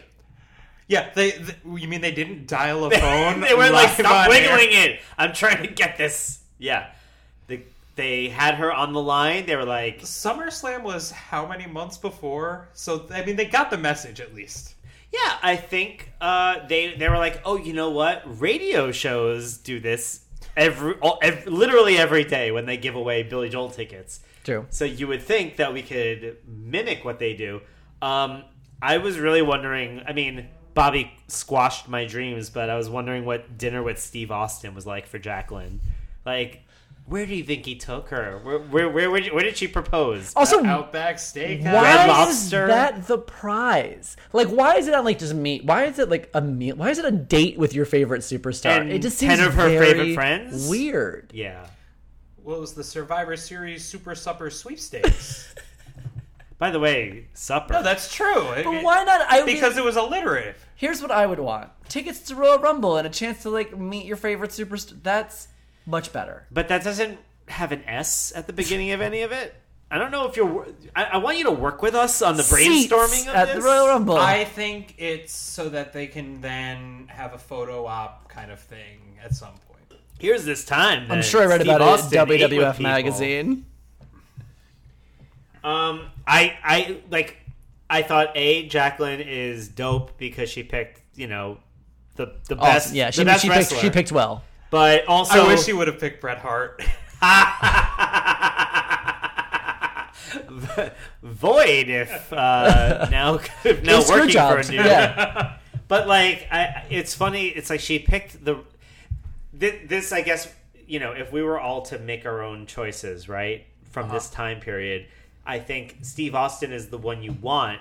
But also, is if you're thinking realistically, like, who do I want to have a good dinner experience with? Is Steve Austin really the pick? Because It could be. I think Steve Austin would be a great dinner guest. but what if I he's agree. what if he's just like, fuck this, I don't fucking care, I don't like you. Like, don't you want somebody who's going to engage you? I think he will. I think he I actually. mean, that's like his new show is like, I'm just being Steve Austin. I'm gonna with hang people. out with- You're using 2019 2019 eyes. I'm saying, like, given what we know about Steve Austin from this, where he's just like, I'm a I'm rat surprised. snake. Like, I feel like they want us to think that every female wrestling fan would immediately be like, Shawn Michaels, and the dinner's gonna be my fucking pussy. We're gonna do this. Like, let's go. Like, let's go. Meanwhile, Eric wants it to be, I want Mick Foley and I want him to eat bugs. I think that'd be fucking 100% dope. Mick Foley. That Could would you be imagine? dope. Mick Foley is the answer. Where would Mankind choose to eat? Mankind doesn't understand the concept of a restaurant. It would be the dumpster outside Yeah. of probably a fancy restaurant. Because It would be- He would set up a Lady in the Tramp table outside a nice He's a class restaurant. It would be the honey I poured next to an anthill. Okay, where would Dude Love want to eat? Dude Love would definitely go to a Hard Rock Cafe. Ooh. Or what was it? What was around at the same time? Olive Garden doesn't work. Planet Hard Rock Cafe is Hollywood, really, yeah. Planet Hollywood, Hard Rock Cafe, maybe like a Chili's. Maybe, but I think he needs something a little bit more gimmicky. I think he'd be like, yeah, dude, we're going to go to Studio 54. Margaritaville. Margaritaville feels real close. That feels close. I thought we're getting there. We're getting I there. don't think it's a chain though. Yeah. No, but I think it's like What an do you mean? out. There's more than there's. But I feel like it's almost like an outdated chain. Like it's like Johnny Rockets or something. Well, okay. Johnny You're Rockets saying is still Johnny around. Rockets is outdated. no, The but milkshakes are incredible. I don't mean outdated. I mean like something a little bit more kitschy, period piecey. Well, okay. So first of all, the problem with Hard Rock is Hard Rock only existed in like banner cities. Yeah. So like in North Carolina, South Carolina, I don't remember where she was from. Not gonna happen. but I don't know if they're flying her or they're flying him. He's going out to them. No way. I think they're flying No. her. The In her town with her 10 friends. It can go to. It's your favorite restaurant in your town. Oh my god! I heard that, and I guess it just didn't register. Now that I'm like envisioning this, and boy, what an insane thing! Yeah, Could you yeah. imagine if we had we did this right now, and we were like, okay, Becky Lynch is gonna come, and she's gonna go to Habana Outpost or whatever, or like she's gonna go to Charlene's with us. It's Take like, her to Olmsted, you fucking Yes. idiot. oh. But Habana Outpost is your first go-to? No, I'm just thinking. Are they paying for dinner? I'm thinking of like a place where we Yes! just go. Oh, It's on Yes! their dime. fine. I mean, also, I would pay for Becky Lynch to eat at Olmsted. I think I can spare it. I'd be like, Becky, you gotta try the egg rolls. Like, sorry guys, we're gonna have to pay an extra $3 each to be able to pay for a wrestling superstar to eat with us. So Becky Lynch would be your choice today?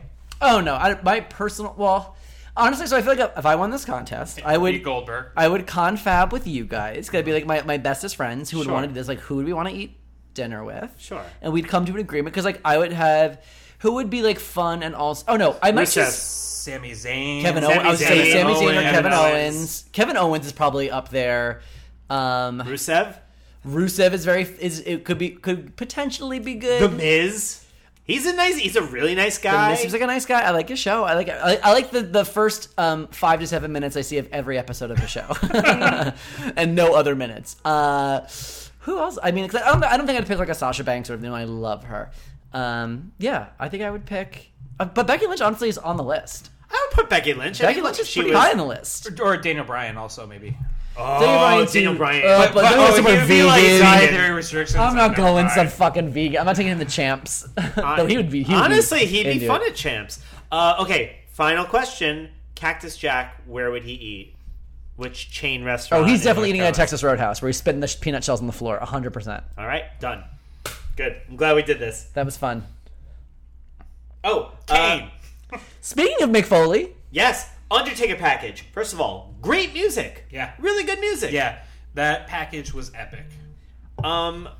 We need to talk about Kane and a lot of the things because they had a great build up for 5 weeks, a month, 5 weeks of Kane, right? It Yeah. was basically continues. Well, he's going through people. He starts with a very, very young Hardy Boys. But let's preface this by saying that the way he goes through people is not like the New Outlaws, etc. Whatever. It's New Age Outlaws. While we're correcting, it's also Disciples of Apocalypse, not the Apocalypse. Okay, now we're all corrected. it's kayfabe. Okay, we're all here now. No, okay. So sorry. It's not in the Road Dogg Badass Billy Gunn way where it's like we're gonna have a match. It's they announce a match. Yeah. And That he's not a part of. that he's not a part It's of. not like we see now with Braun Strowman and Viking Raiders and stuff, like squash matches with jobbers. It's not that. right. It is, he's interrupting unannounced matches. So he just shows up as he's been doing since Bad Blood. So he shows up and they against what a probably barely legal, probably not legal Hardy Boys. Definitely not legal. I Continue. think they're I think they already did. They're not legal. They're 16, but they're still, they've got to be 17, 18 max. He was born in, he's 20 years old at this point. Okay, fair. They're wee babes, but they're legally allowed to work. So he goes through them. I think he goes through Ahmed Johnson.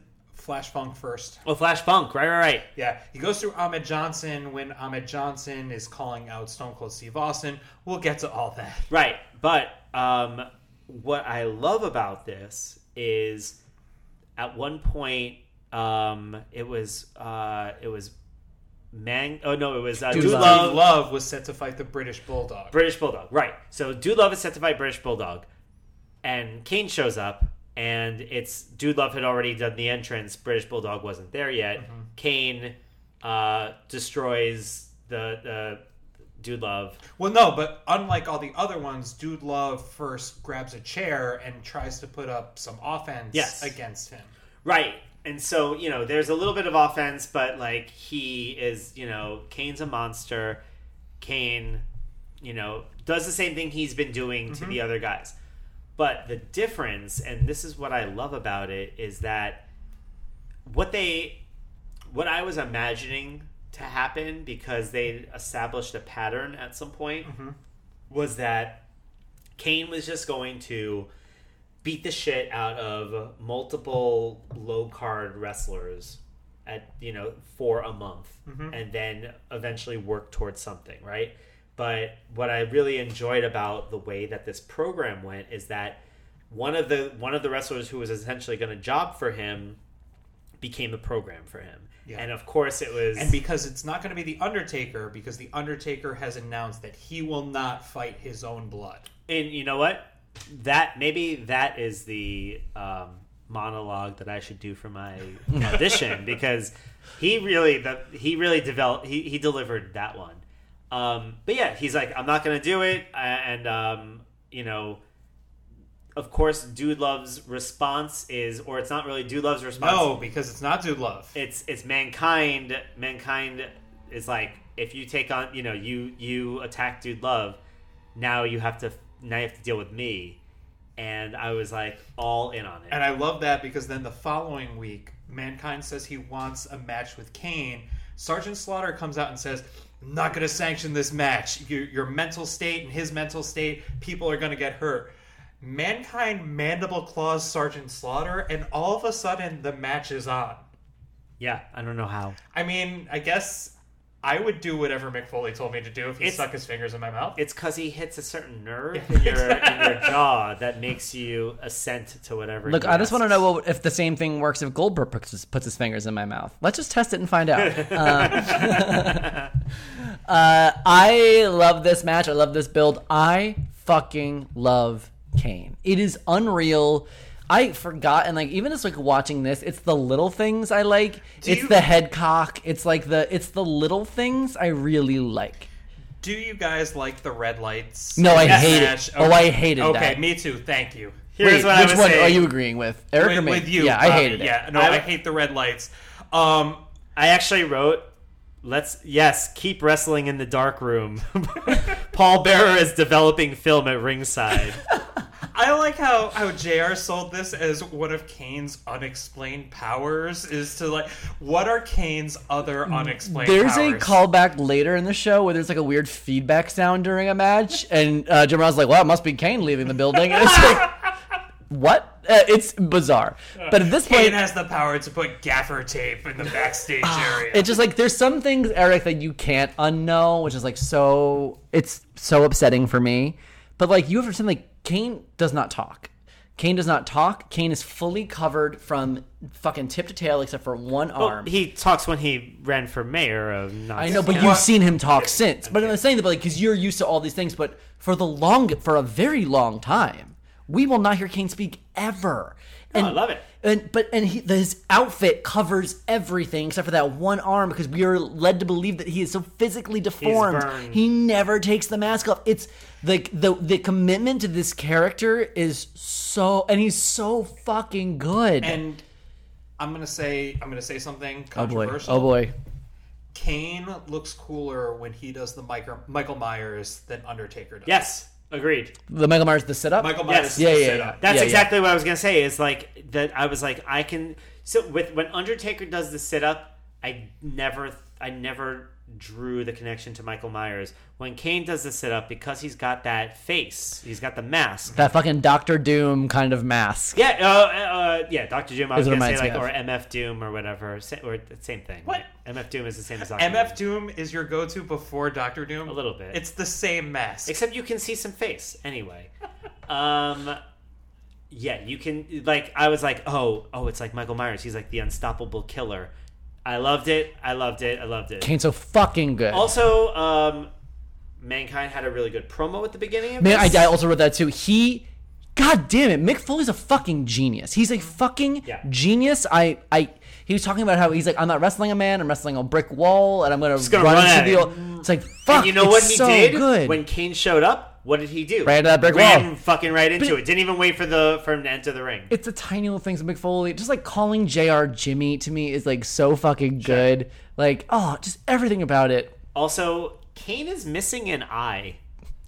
They were I could see his eye, but I was maybe it's a Peter Falk glass thing. eye, yeah. But I also thought it was interesting. They talked about this in one of the Raws, right? One of the earlier Raws. They were he's missing an eye, and I was looking at his mask, and I was did they tailor his mask in a way so that it looked like he was missing an eye? Because it looked like his the eye for one of the holes was more centered, and the eye for the other hole didn't look as centered, and I was is this a trick of the camera? Way overthinking.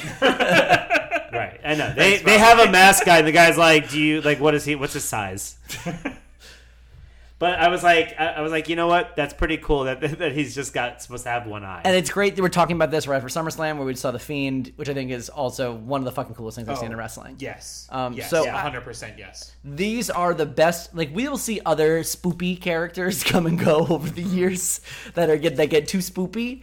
But Kane is so fucking good. And again, I forget how good he is physically, like just how good Yeah. of a. Because what's bizarre about that is like I get like because I'm used to like older Kane who is a little more limited, but also I was just watching Glenn Jacobs wrestle as fake Diesel being so shitty, like not being good at all. A second ago, so it's so weird that he was like Yes. not good, so good, and then of course like with age. I will point out for listeners that when I said fake Diesel sucks, you were like, fake Diesel's actually pretty good. The concept sucks. And I was like, well... I think if I recall, we'll have to go back to the tape. Is that like I was saying, like there's a great wrestler in there, no, of but maybe course, he wasn't. I acknowledge there was that. no good fake Diesel performance. That's... I see? think he was fine at the end of The Rumble? The Rumble, yeah. Sure. We will go back to the tape because I mean the point I was making was that obviously I knew that he was going to become Kane and stuff. So I was Wait, like, did you fake know he Diesel- was going to become Kane? Yeah, the Yes. first time that we went over this, I said told fake him that Diesel it was- sucks. Yeah, and you were. We But called also, him Eric Man of a can tell the Thousand difference Faces. between fake Razor and fake Diesel in the same episode. So No, I didn't. I couldn't tell the difference between fake Razor and real Razor because I never saw him. no, never. It We so will go doesn't back to matter. the tape. Okay. Listen, we did a clip show. I First listened of to all, all of and this listeners, you should know that Eric is the one to edit this, and you know he's going to put the clip in from that episode just to rub it in our faces. We'll see. only because Only if he's right. only because I'm overloaded. I might. And not. if he's not right, you guys will never hear any of this. Well, now you're challenging me. You want me to put the clip in? I just fucking. I know how to do a fade out and a fade in now after the comments. All right. Oh wait, one other thing. In the promo aspect of it, the whole concept is that until the Undertaker fights Kane, Kane's gonna make the Undertaker's life a living hell. Yes. How? By wrestling people? I think just kind of like shoving it in his face. Like Undertaker is the big bad scary man in the WWF, and now there's a bigger, badder, scarier man. I like that that's the version of hell for the Undertaker. He's like, oh, this is the worst! I was the scariest! Like, my version of a living hell is probably scarier than that. Indescribable, I'm sure. Yeah. Right. A lot of gnashing of teeth and, like, I don't know. Wailing. Just There's all the wailing. There's no toothpaste left at any time. Yeah, I don't know. I was just like, oh, this is a very liberal version of a hell. A living hell. Oh, this match was good though. I liked everything. No, I thought the lighting the lighting was terrible. was terrible. They had some good spots though. I thought it was like a fun. They had I really liked it wasn't really a choke slam, but like the choke throw through Yeah. the table, I thought was good. Agreed. I thought they had some nice spots here. I mean, like Mankind will do anything to sell a great match, and I think that he did it here. I think this was a perfect first opponent for him. It made so much sense with the Paul Bearer connection. It just like it was so. This was great. I was really into it. A lot of rough chair shots. I feel Yeah. like it was like that Game of Thrones episode where they had the huge battle in the dark and you just couldn't really tell what was going on. And there were a lot of times there where thank God they went to the replay because when the action was happening, I couldn't tell what was happening. Agreed. Maybe you just need to get your vision checked. I don't know. What did they specify it was a no DQ match?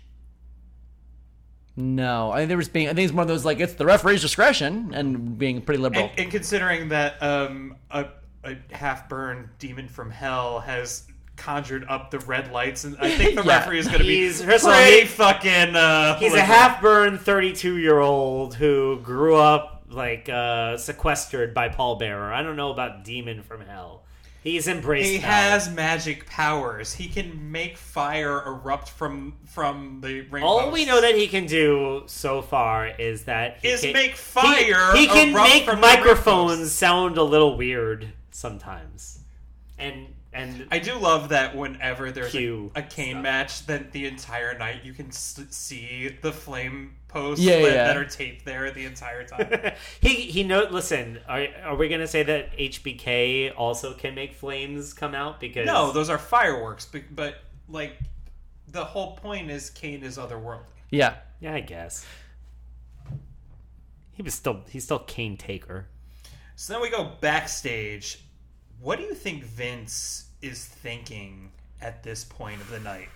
I kind of almost want to like go back to this and talk about because there's like so many things. All right, theories. Wait, what's the backstage? The backstage is when who's gonna win? Yeah, there's just and they're talking about security backstage and stuff. also like that. Sergeant Slaughter is wearing what I'm pretty sure is technically a girdle underneath the blazer. And just like what? It's bizarre. But Well, then we should move on because this next part is insanely convoluted. God, let's this do man. Okay, I'm going to go into this. Feel free to interrupt me at any point for anything you want to comment on. But the Nation of Domination has a lot of feuds going into this. But their story starts out with a match between Rocky and the British Bulldog that ended with Farouk beating down the Hart Foundation with a leather strap after Bulldog gets the win. Farouk also calls out Austin for what he pulled at Bad Blood during the Intercontinental Championship match. And the following week, Kama Mustafa takes on Owen in a non-title match. The match ends with the Nation and the Hart Foundation brawling. These are the players at the start of this. The Nation takes a break with their story from the Harts to beat up Ahmed Johnson because they've been fighting It's a fair thing to do. forever. Yeah. And Shamrock and the Legion of Doom comes to his aid right before Legion's Tag Team Championship match.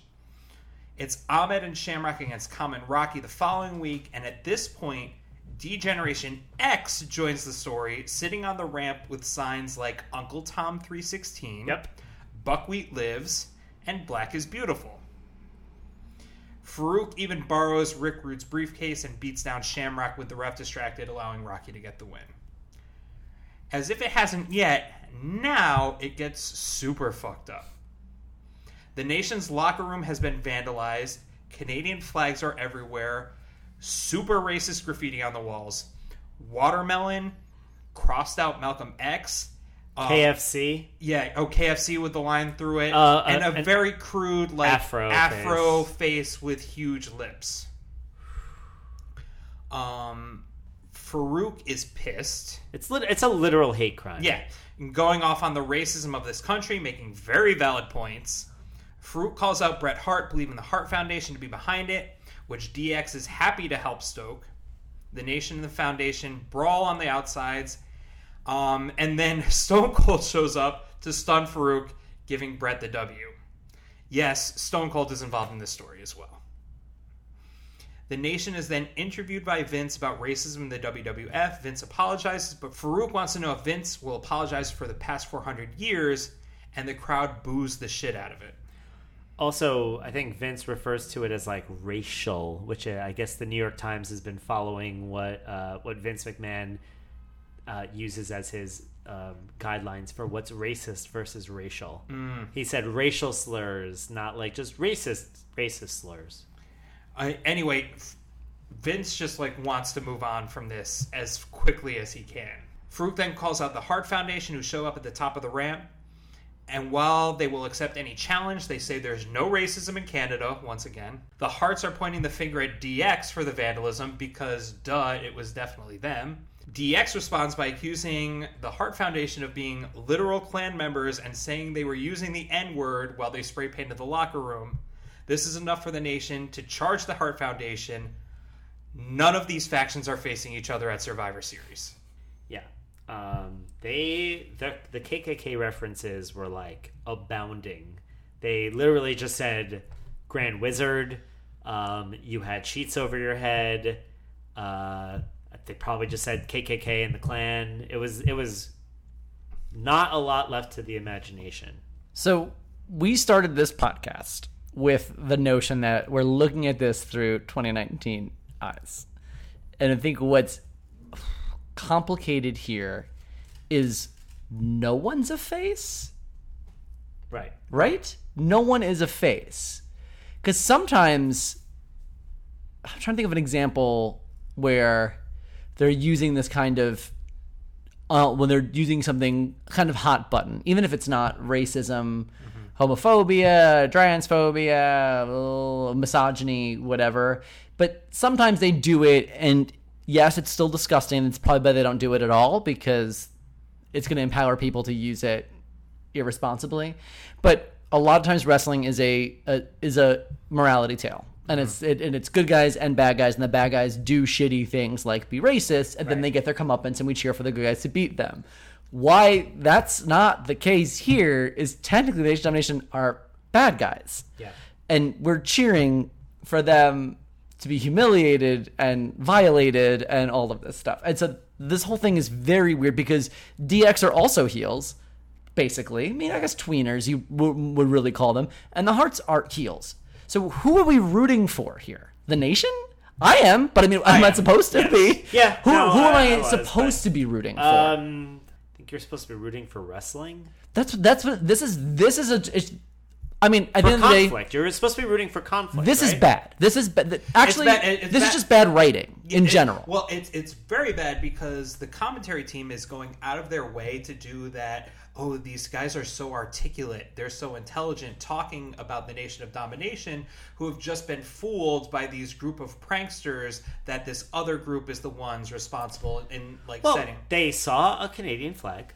So, Yeah. I mean, listen, it doesn't take a Sherlock to figure out. Yeah, this is 100% the Hart Foundation's MO to spray paint this shit in locker rooms and leave Canadian flags lying around. Well, who are you going to blame? Are you going to blame the group of the family that hails from Canada and just talks about how there's no racism, or are you going to blame the group of people that have gotten together and literally just like tell everyone to go fuck themselves and hold up Uncle Tom signs? But also keep in mind that all this is happening. Who knows? And we'll talk so much more about this. About like who knows what they're pretending to plan toward? Who knows what they're making contingency plans for? Who knows what this was supposed to be before the end of this very night? Yeah. So maybe this was going somewhere. Maybe there was going to be a payoff. Maybe there was going to be something. I kind of wonder if they had Pillman still.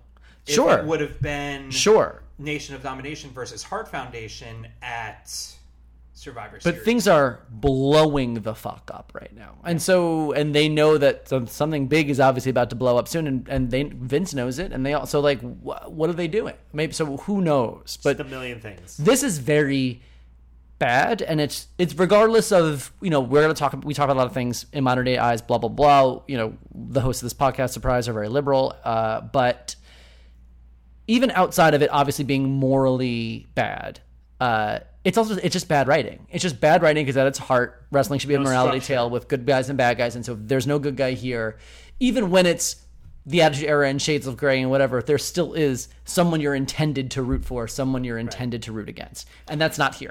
But speaking of people that we're supposed to be rooting for, Ken Shamrock's star is on the fucking rise right now. He's great and so hot. I don't know if I mentioned this in the podcast before. Hot as hell. Yes. Love the shit out of him. Dynamic as hell. He's great. He's The great. return of Boston Dracula. He is Boston Dracula, but sexy Boston Dracula. Hey, you know where I can get some blood? Down at the car? Tommy, where's the blood at? Gina, I asked for the blood. Not that kind of bat. The kind of bat for the socks. The bet. That was great. It's so worth it. But you did kind of a Dracula laugh right there too. Oh! Shamrock has a great match with Bret Hart for the WWF Championship that he gets screwed out of, and a great match with Shawn Michaels that he also gets screwed out of. Ahmed Johnson also getting screwed as well. Had an Intercontinental match where he looked like he was going to take out Owen, and then Austin stunned him. But now tonight, the Nation de Domination enters the ring, and then, never a disappointment, Hawk. Well, You know what? It didn't say well, but you know who did say well was when they started doing the commercials for the toys, and it was, I think, Thrasher and Headbangers, Mosh. They were playing with the toys. One of them. They were playing with Legion of Doom. They're playing with Legion of Doom, and they go, well? And I was like, what the fuck? They've been I love the listening to Headbangers. us. I love them. But this one was a very, again, touchy promo. Hawk was like, there's a criminal element, and I was like, huh? And as he said criminal element, I feel like he subconsciously started looking at Ahmed Johnson. Yeah, it was. They didn't let Ahmed Johnson talk for this one, which is a good Thank move. good. No, but I mean, if you're gonna let, it's probably. I'm sure they were like, look, it's Hawk or Ahmed. You both can't talk. We only got so much. By the way, But no, but Hawk says what about like all the blood, and then hopefully you have a pool of friend blood who and- will turn you on your back so you don't choke drown in your the blood? Yeah. It was like, and then I saw them having sex, and then the baby came You know, out. and they waved at me. But what? Yeah, like what does Hawk think he's saying is what I want to know. Well, Well, by the way, on the topic of promos, because Nation of Domination did not have a promo for this, I will say Rocky Maivia started finally cutting some good promos. yeah, this is yeah. He's like, you can see in the Raws, he is bringing fire. It is always this has always been true and always will be true. It is easier to get over as a heel than a face. That's Sure. why there's so much turns and whatever. That's why I'm excited for Sasha Banks' return, because I think it's much easier to get a character over as a heel and a face, because as a face you're like, I'm the good guy, crusade for truth and justice, and I think with a heel you could have a lot more fun. Yeah, 100%. Honestly, as a heel, you can say what you really feel. Speaking of having fun, I think Ahmed went through a slip and slide I at literally gorilla wrote- position. I'm like, Ahmed is glistening. Yes, he's Like, so wet. But he's like wet in a very specific. Like, okay, here's what happened, guys. Ready? So they covered his whole body in, you know, that rain X. So on your windshield, the raindrops beads? just stays little beads, Yes, and then it could wipe it yes. off easily. They covered him in rain X before he went through, because we just covered Then like he went little through sparkle. the car wash. Yeah, he looks like he was wearing like a full like rhinestone bodysuit. And I am here for it. Stunning. Okay, loved it. I thought this match was fine. A couple important things, though. We see The Rock give a rock bottom. We do. We see The Rock give a people's elbow. Yep. We do. I don't even know what those are, but I recognized it when he took the elbow pad off. I was like, "That's the people's elbow." I think. Indeed. I was gonna say I finally decided. Every time I watch LOD come out, wrestle, especially because we didn't cover it, but in the Raws leading up, there was a part where they were like, if LOD doesn't win the championship, they're retiring. Right, Yeah, they have like a Their career match- versus title match. Yeah. They're over. And I've decided that the pop that LOD gets it must have to do with their history, right? It has to, because it's like, Yeah, definitely. you give them the kind of pop that you give to, I don't know, who these days, Ric Flair. Well, remember when the Dudleys With came the- back yeah. for a little bit after that was the one. that was the one. I think that's similar. Yeah, there's definitely a nostalgia element to it. And they Also, are they can go. yeah, they're very silly, but I know. Look, they're silly, but they're kind of badass. They are. They have the big spiky shoulder pads. They're big dudes. They're big fucking hosses. They knock guys around. They are they're wrestlers. Yeah, they are wrestlers. They're wrestlers. So I get it. They got the makeup. They're like fun. I get the appeal. But like they are so over to a degree where I'm like, okay, some of this is just like they like seeing these guys that they've been around with. Uh-huh. Yeah, Yeah, 100%. Definitely. But everybody, I think, like this incarnation of the Nation of Domination, as opposed to Crush and Savio or whatever. So now we have Kama Mustafa, formerly Papa Shango, Right. And we have D'Lo Brown, who was just kind of like a background player in the Nation of Domination for a while. Now is wrestling. Yeah, I like him. And The Rock coming up, and these guys are fucking great. They're actually all really, really good. The worst wrestler in this match by a country mile is Ahmed Johnson. Ahmed Johnson is bad he in this is- match. he is bad in almost every match. He is a bad wrestler. Bad reverse into the Pearl River Pearl. That bad reverse into that Pearl River I can't say it. Go on. That bad reverse into that Pearl River plunge. Yeah, he's a mess. And what's with like his running in place kind of thing? It was like he was like, I'm a no sell. Now I'm just gonna kind of dance around while you keep hitting me. It was bad because the problem is when you no sell while D'Lo Brown is hitting you and going it just looks weird. Yeah. Yeah, it makes everyone look bad. This is why when you talk about the greats, like Ric Flair sells, Shawn Michaels sells, Shawn Michaels Sometimes too much. Yeah. Sometimes too- Shawn Michaels sells like he is part of Amway. Ziggler sells. Oh, yeah. Now Charlotte, the reason why Charlotte is so good and has so many classic matches is because she sells. Yeah. Like it makes the matches better. Yeah. Not like you looking like a badass actually doesn't get you over. And also, look, I mean, what I've seen from these matches, D'Lo Brown, what he brings to the ring is that he sells so far. He's great. Energy. He's He- awesome. He's I got love him. charisma and personality. You will fall in love with Right, but D'Lo like what I've seen so far has Yes. been like he did a moonsault too. It was a moonsault that missed, and it looked great, and I was fine that it missed. Yeah, you will fall in love with D'Lo Brown. They're great. And Ken Shamrock is great, and the LOD does their thing. Everyone in this match is great except for Emma Johnson, who's the worst. The end. I just feel like this whole thing, it was a match. Yeah. We had the soon-to-be New Age Outlaws show up in the elbow pads, and I think Billy Gunn had the animal face paint on. Yes. Threw some baby powder at him. So. Oh, I thought it was powdered sugar. I thought that'd be great. And with the sweat and everything, it just makes like a nice royal icing on them. Yeah. Is there a Chicago dessert? I don't know. Oh, it's probably broccoli.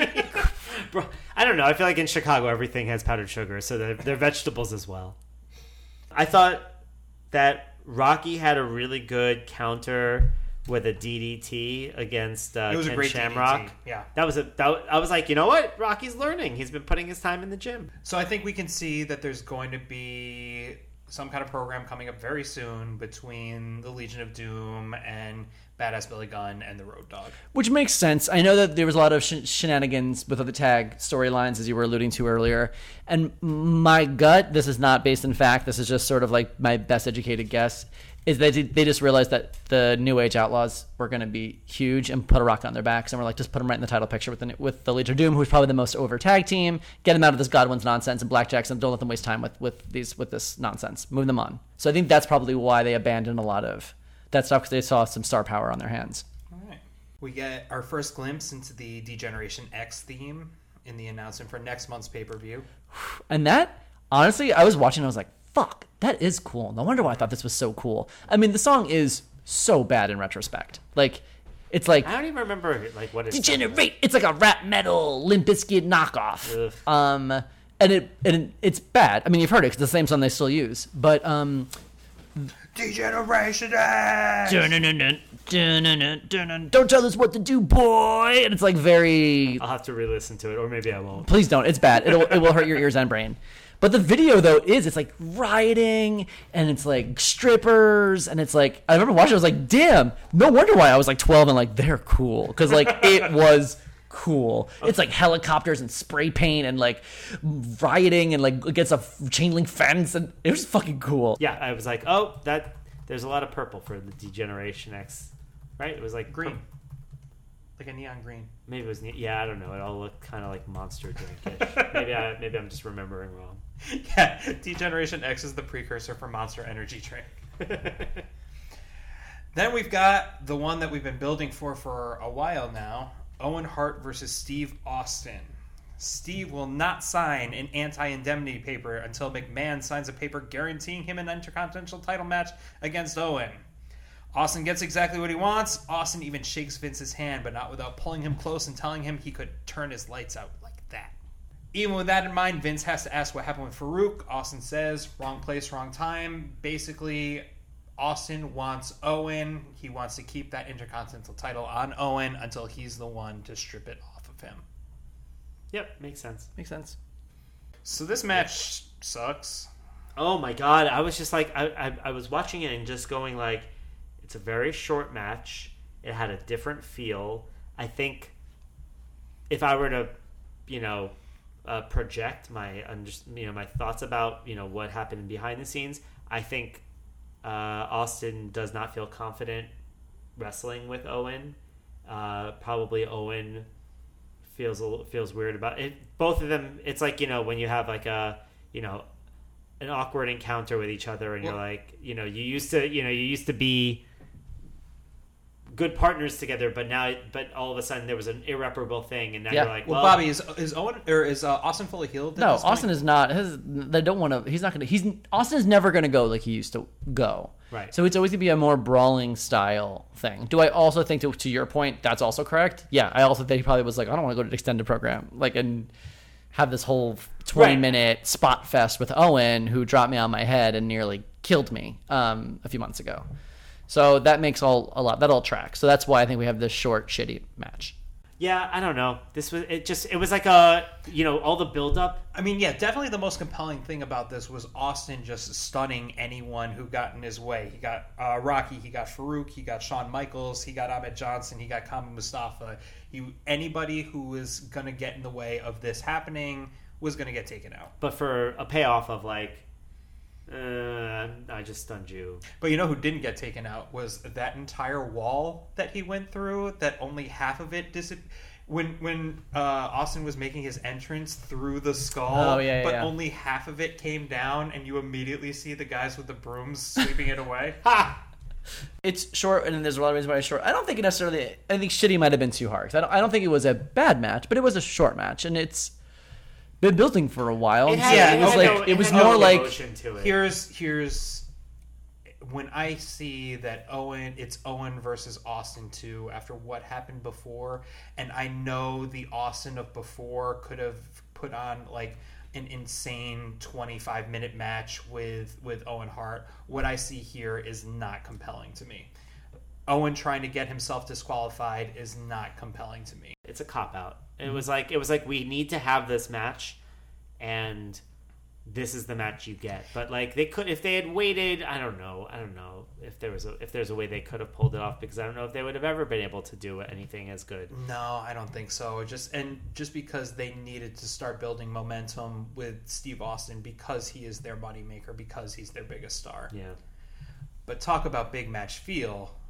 The main event here is the biggest match feel. You know, all this time we started this podcast with King of the Ring 1996, and it's in a lot of ways an arbitrary date that we thought like, hey, this is like a good place to say this is the beginning of the Attitude Era. And after this, it made me reevaluate and be like, everything that came before was proto Attitude Era, and it's literally from this point forward that we are truly in the Attitude Era. Everything it feels like we've talked about, everything we have seen has led to this point. Well, it helps that we had that Attitude promo. That we had that promo where they just say WWF Attitude. Yeah, but I think that defines it, and it also the way I thought that promo package, whatever you want to call it, was great. It was a thesis statement. The one that was like, you think I'm not an athlete? I'm 7 feet tall. And here's a clip of me doing a fucking backflip. You think I'm not an athlete? I was like a multi-time championship football player, amateur wrestler, bodybuilder, all this stuff. It's like, it really is, at a time when this is about to take pop culture by storm in such a massive way, what an important statement to make to like address so much of the baggage and carny bullshit that comes with pro wrestling. Great. And then, but I think this match, everything surrounding it, and everything that comes next, that's the real Attitude Era. This is the moment that changes everything. So let's go back to that backstage interview. What do you think Vince McMahon is thinking backstage when he is asked point blank, do you think is going to win tonight? I mean, I think Vince McMahon is shitting his pants at this point. I think he's because he knows what's about to go down. He knows there's no way it's going to go well. So, we talked about this in the clip before this episode that I listened to the Radio Lab episode. It's a very comprehensive episode in some ways. It goes through all of the stuff. They talk especially about this night. They mentioned that Bret Hart is, basically the reason why we don't see Bret Hart for the entire night, I think, is because he's been talking with like Vince backstage, and they're like, what, how do we want to do this? And Bret's trying to convince him. Is that it? Because I was under the impression that Bret was coming into this with... Bret comes in thinking it's going to be a schmoz finish, that it's going to be... Right, so that's what I'm getting to. Yeah. So basically, he goes to broad strokes, he goes to Vince, he's like, how do you want to do this? And Vince goes, I'm open to things. What do you want to do? And Vince had wanted him to lose the title to Heartbreak Kid, but like he didn't want to lose the title because he didn't respect Shawn. B, he also he thought the character of Hitman losing in Montreal is essentially, as he put it, or as somebody put it, would be like him blowing his brains out in the middle of the ring. Right. So he was like, I can't lose to him, and obviously he has to give up the title, but he can't lose to him. So he proposed doing a schmaz, which is when all of the wrestlers, a bunch of wrestlers run in, and there's a DQ, and essentially on the next Raw, he would, hand over, basically resign and hand over the belt. Right. Right. Okay. So basically, at this point, I'm assuming Vince McMahon maybe hasn't had the conversation or has just had the conversation. I don't know. Well, let's go into the thing itself, okay? Shawn comes out alone. No D-Generation X, nobody. Gets splashed with beer on his way down to the ring, holding a Canadian flag and getting ready to shove that up his nose as he's been doing. And also to straight up fuck that flag. Yeah, he put it in his pants. No, he put it on he laid it on the ring, dove down, and fucked that flag like it was Magic Mike. Like humped the flag fully. Brett also comes out alone, and backstage we see, is that his kid? Who's the kid holding the Canadian flag? I'm not following sure. him? I don't That know. was his kid. But this match just has a huge match feel right from It the is. start. It's the hugest match. They did the HBO comedy special, like walking from Yes. the dressing room to the ramp. Yeah, I think which I thought was a great touch. So really quick, Bobby, just run us through the match, and then we'll go back and we'll... So they come out before the bell rings. It's a massive brawl. They're brawling outside. They're brawling over into the crowd. It is a huge fight. It is just like it's months and years of frustration coming to a head. By their time they're able to actually make it into the ring, the bell rings. They start going at it. Brett at one point goes to jump off the ropes, and Michaels pulls the referee Earl Hebner in front, who takes the hit. The ref is knocked out. Now, what Brett was expecting to happen when the ref was knocked out was the ref to stay knocked out, and that's when all the run-ins happen, and this is when the match would break down. What happens instead is the ref starts to get up pretty quickly. Shawn Michaels puts Bret Hart in the sharpshooter, and within seconds, the bell rings, giving the match to Heartbreak Kid that Bret Hart submitted to his own finisher, which, even if that was going to be the plan, we would never see that play out like that without, like, we see this all the time with any submission. They don't tap out right away. There's always a struggle, and that sells it. Right away, Shawn looks surprised and pissed. Brett looks surprised, but kind of like, you motherfucker, kind of like has that look on his face. Vince and Sergeant Slaughter are at ringside, so are a bunch of other WWE officials. Bret Hart spits in the face, hawks a massive loogie on Vince McMahon. He's good at spinning. He's got very good aim. Massive. Shawn the referee's gone. Shawn gone. Hightails it out of there. Yes. Who's running with him up the ramp? Is it Pep? No, Gerald Briscoe. I think it was Gerald Briscoe. Yeah.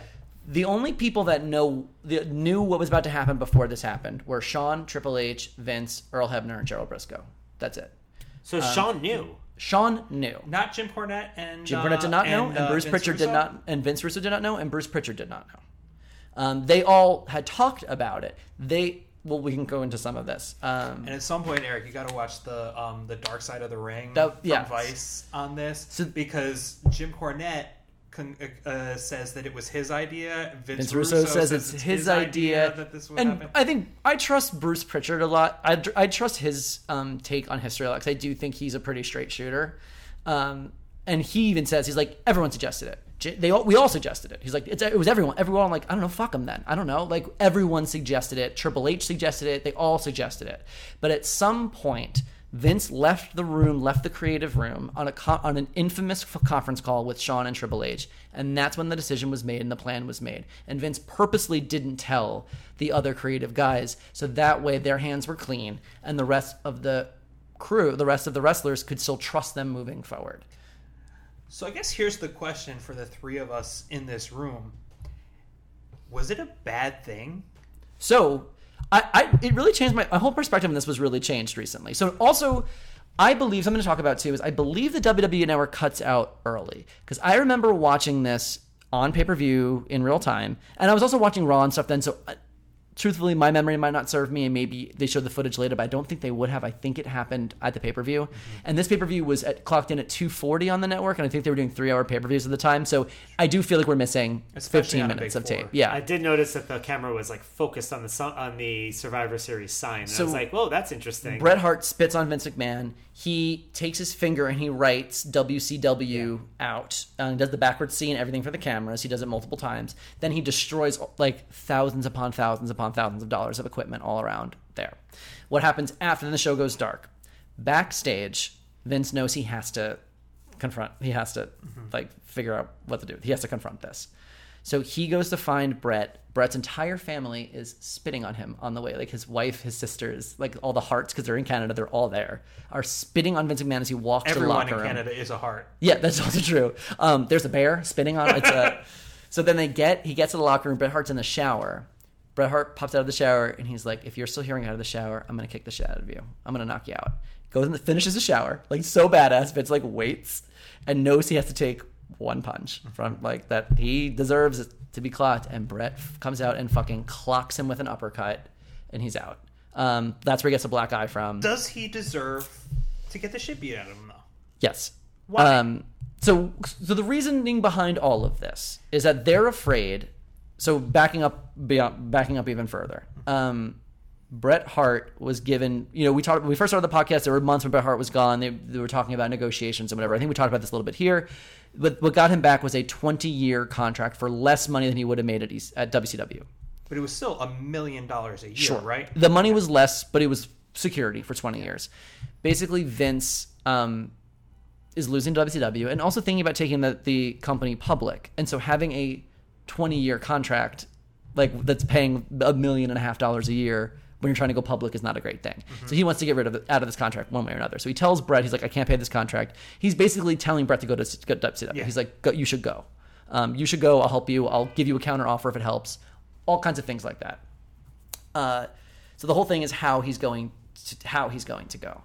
But what happened previously, Medusa, Alundra Blaze, was the women's champion, got signed by WCW, brought the WWF Women's Championship belt onto WCW television and threw it in a trash can on live television. Oh, so that had happened. So that had happened. They didn't cover that on Radiolab. No. But that had happened. And so that they're afraid of is that they can't let Bret take the belt to WCW. That's one concern. Now, some people will say that wasn't really a concern because WWF sued WCW after that because they own the trademark on the belt, literally. But you can't take it away. But you can't undo that. True, but it would prevent them from doing it again. Yeah. You know what I mean? But they got money out of it, because it's like you can't use a picture of the Golden Gate Bridge in something because it's actually like trademarked or whatever. Sure. So that's all the thing. What they were worried about is even if they weren't, so even if Eric Bischoff wouldn't do that, they were afraid that on the next night he was just going to announce it, that they signed the champion and blah blah blah blah. So they got to get this championship off him, come hell or high water. And as you said, he won't do it to Shawn in Montreal. He'll do it to Shawn anywhere else. He'll do it for anybody else in Montreal, but he won't do it for Shawn in Montreal. That's just where we're at. That's not good enough for Vince. So Vince does this to protect the brand and to protect the people and all of that stuff. And that's also why he didn't tell Bruce Pritchard and certain people, because he didn't want them to have blood on their hands if it happens. He told everybody if they don't like it, they can go. I think everyone showed up that Monday Night Raw except for, I want to say Mick Foley was the only one who didn't show to Raw the next night. And he later called and apologized for it. Everyone else showed up to work. As you mentioned, Bulldog and Neidhart are going to go. Owen does not. Owen stays, and Owen gets a big push coming out of it. This is the first time we're seeing Vince acknowledged as the owner of the company. He gives a promo week after that says, Bret screwed Bret. And it just comes off very cold and calculating. He does explain why he did what he did and the historical reasons and the legacy and the culture behind it. But it comes off very cold, and that is the genesis of the Mr. McMahon character. And that's what he becomes, the mastermind, evil, corporate boss that we love to hate, was off of this night and this moment. And it started in earnest. Bret Hitman Hart is not an athlete in the same way that a boxer winning a prize fight is. I feel like Bret Hitman Hart should have done the right thing, and just for anybody, he was going to get his in WCW. I don't think that this... His hatred for Shawn Michaels their rivalry with each other ran so personal and so deep. I can see it. And Bret Hart was such a traditionalist, where he grew up in this business, and Shawn represents everything he hates. He's a pretty boy. He's in nudie magazines. He's a more high flyer. He's like moving the technical submission stuff. He's leading this new like dirtier, edgier product. He's the face of that. He's everything that Bret Hart is against. Right, but that's the reasoning. I mean, look, nobody's saying that Bret Hart is an unreasonable person who has no reason to hate Shawn Michaels. I think the point you're making, Aaron, if I can take the liberty, is that that's an ego thing, and you know when like doesn't matter. The point is, it doesn't matter who comes after you. You take what the script says. You just do what it is to do, and to say like, well, it's not in my character to lose to like. But the thing is, Shawn has been pulling that shit this whole time. Yeah, Shawn is constantly who's like, I don't job for this person. I'm not going to lay down for this one. I'm not working with Vader. I'm not. He's a diva all the time. I think I agree. I totally get what you guys are saying. I'm not like disagreeing that like it's like if I had to like morally make a judgment on like if it's good or bad behavior. But I do think it's a culture here though that if you are a superstar of a certain level and have given so much to the industry that you are also owed a degree of respect and a degree of input, and also his 20-year contract gave him control of his character. Okay. That's an important thing to note fair. too. So I think that is all, and Shawn pulls his shit all the time. So yes, I mean Shawn doesn't job. So I've literally never seen him job. And had Bret said, I'm not losing to anyone in Montreal, or I'll never lose to Shawn Michaels, both of those I think would be more unreasonable than this request. It's like, I don't want to go out like this. McMahon have also just chosen like number 3. It could have been Austin or whatever. Austin, it could have been Triple H. Yeah, I mean, this is just because he also thinks what's best for business, and Shawn was the best champion he could have put the belt on. That would have ran with it. He just came off Undertaker. I mean, like, so I think he wasn't gonna put it back on like Psycho Sid. I mean, like, so what are we doing here? Now, one last question. Yeah. In the Vice documentary, Scott Hall intimates that this whole thing was a work. Do you think that there's any chance that that's true? I do, and here's why. One, because what you mentioned earlier about the cameras cutting away. The cameras not only caught Bret Hart hitting that loogie, got a reaction shot on Vince McMahon. Yeah. Why would they do that? Yeah. Why would they get that reaction shot? Okay. And it did air with him doing the WCW, even though we don't see it on this. So why would they catch that? Also, there was something else about this that I was like, fishy. I mean, Shawn knew. He said he didn't for years, and then admitted years and years later that he did know. Was tears in his eyes telling Bret Hart he doesn't know. He didn't know. He had no idea, but he knew. Yeah, he was like, he acted angry. He acted like he was yelling at Vince about it. One of the reasons that I thought maybe it was all a thing is, like everyone says, everything changed after this, but it wasn't acknowledged that Vince McMahon was the boss, but like it was earlier on. We've been seeing. I mean, like, actually, I wrote in my notes, and we didn't really talk about it, but it's not really worth talking about. But the Jeff Jarrett, the Double J interviews, where there's a lot of shoot style promos. Is that right? Mm-hmm. Yeah. So can we briefly talk about what a shoot is? Yeah. So define that. You have shoots, you have works, you got work shoots. So a work is what we're used to seeing, where it's fake, but it's made to appear real. A shoot is real, and a work shoot is a combination of the two. So a work would be Shawn Michaels intimating that British Bulldog's wife cheated on him. Yeah. Because it's just like a mean thing to say. Okay. Shoot would be Shawn Michaels saying that Bret Hart is having some sunny days and not suggesting that he also had sex with Sunny, but in a serious way. Would be a Shawn That was a Michaels- shoot. A shoot is Shoot is real. Bret reality. Hart saying Shawn Michaels had Sunny Days. Yeah. Yeah, no, a but shoot is reality that you're using in Yes. order to further Correct. a storyline. correct. And a worked shoot. Is when it's planned to do that, which is what we see a lot of. So anything we're seeing with like Becky and Ronda and the Roman Reigns and or Samoa Joe and AJ Styles, I mean, like anything that is pulled from reality, talking about your real life husband, your real life deal, your real life this, yeah. but they're in on the joke together, Right. But I think a work shoot is meant to seem like reality. Yes, Yeah, yeah. if we were to compare it to media, we'd say Becky Lynch's Twitter is a work shoot. A worked shoot is like the Blair Witch Project.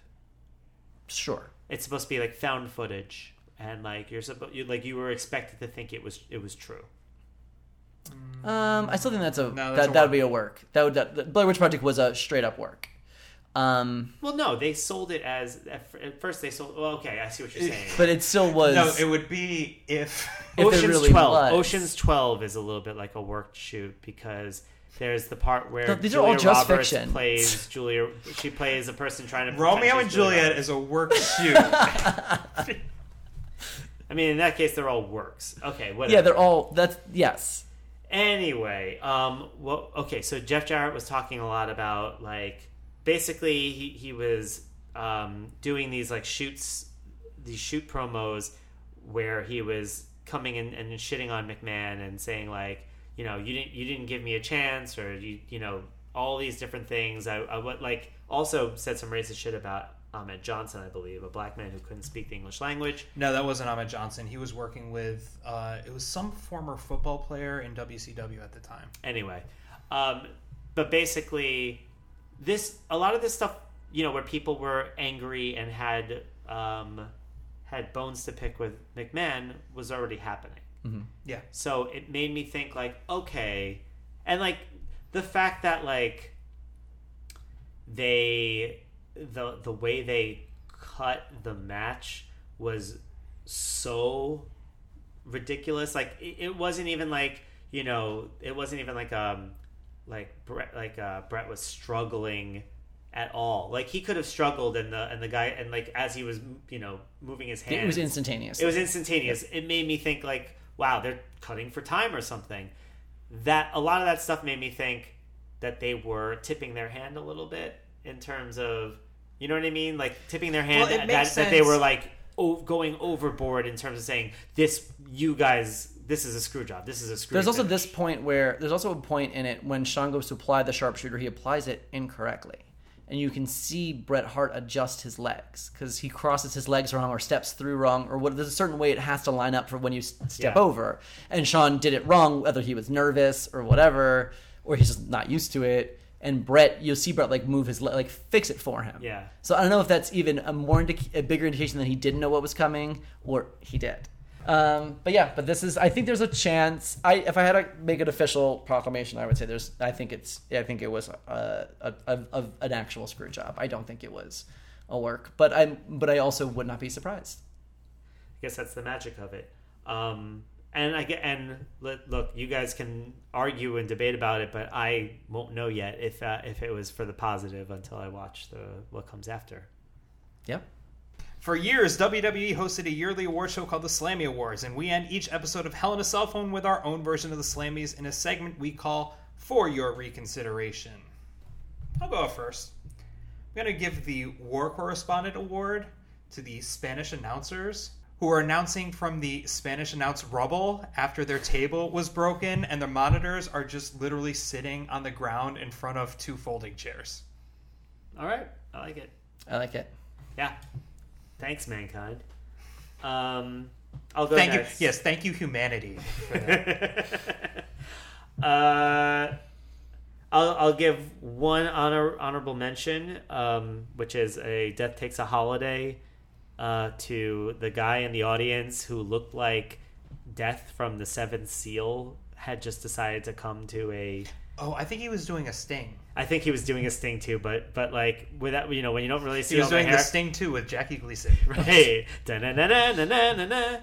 But yeah, I was like, the way his makeup had been done, it didn't quite look like Sting to me. It looked like Death from the Seventh Seal, or better known from Bill and Ted's Bogus Journey. But the true award goes to most likely to be someone I met without knowing, it goes to Jesse James, the Road Dogg, because that guy looks like anybody. I've never seen a less wrestling-looking wrestler. I guess Kevin Owens is like the inheritor of that belt, but like, But at least Kevin Owens dresses like a wrestler. Like, yeah, honestly, Road Dogg has like resting generic white guy face. Yeah, Jesse James looks like one of those guys tight who, little curls. yeah, he looks like somebody who'd be on Big Brother next season or this season. He looks like Nick. I'm giving the Slammy Award for International Sports Keyword Superstars Kimmy Schmidt edition to Kevin Kelly stuck in the bunker of America Online. He's just going to be cranking that crank so Stone Cold Steve Austin could sass some people on this chat room. Age? And I'm here What do you for it. mean? Sex? What kind of sex? You piece of trash! Location, I'm right here. You know where I am. Dumb son of a bitch!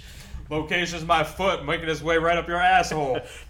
How about the southern end of a chicken?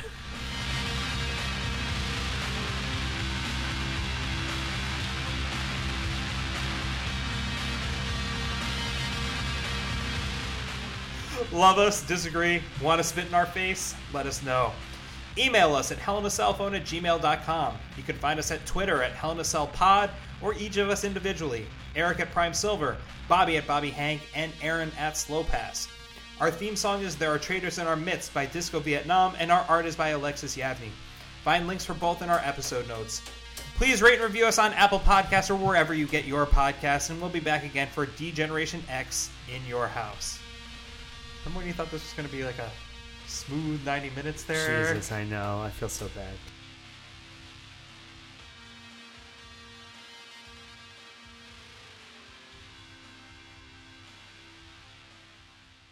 Then we have Fake Diesel. Fake Diesel sucks.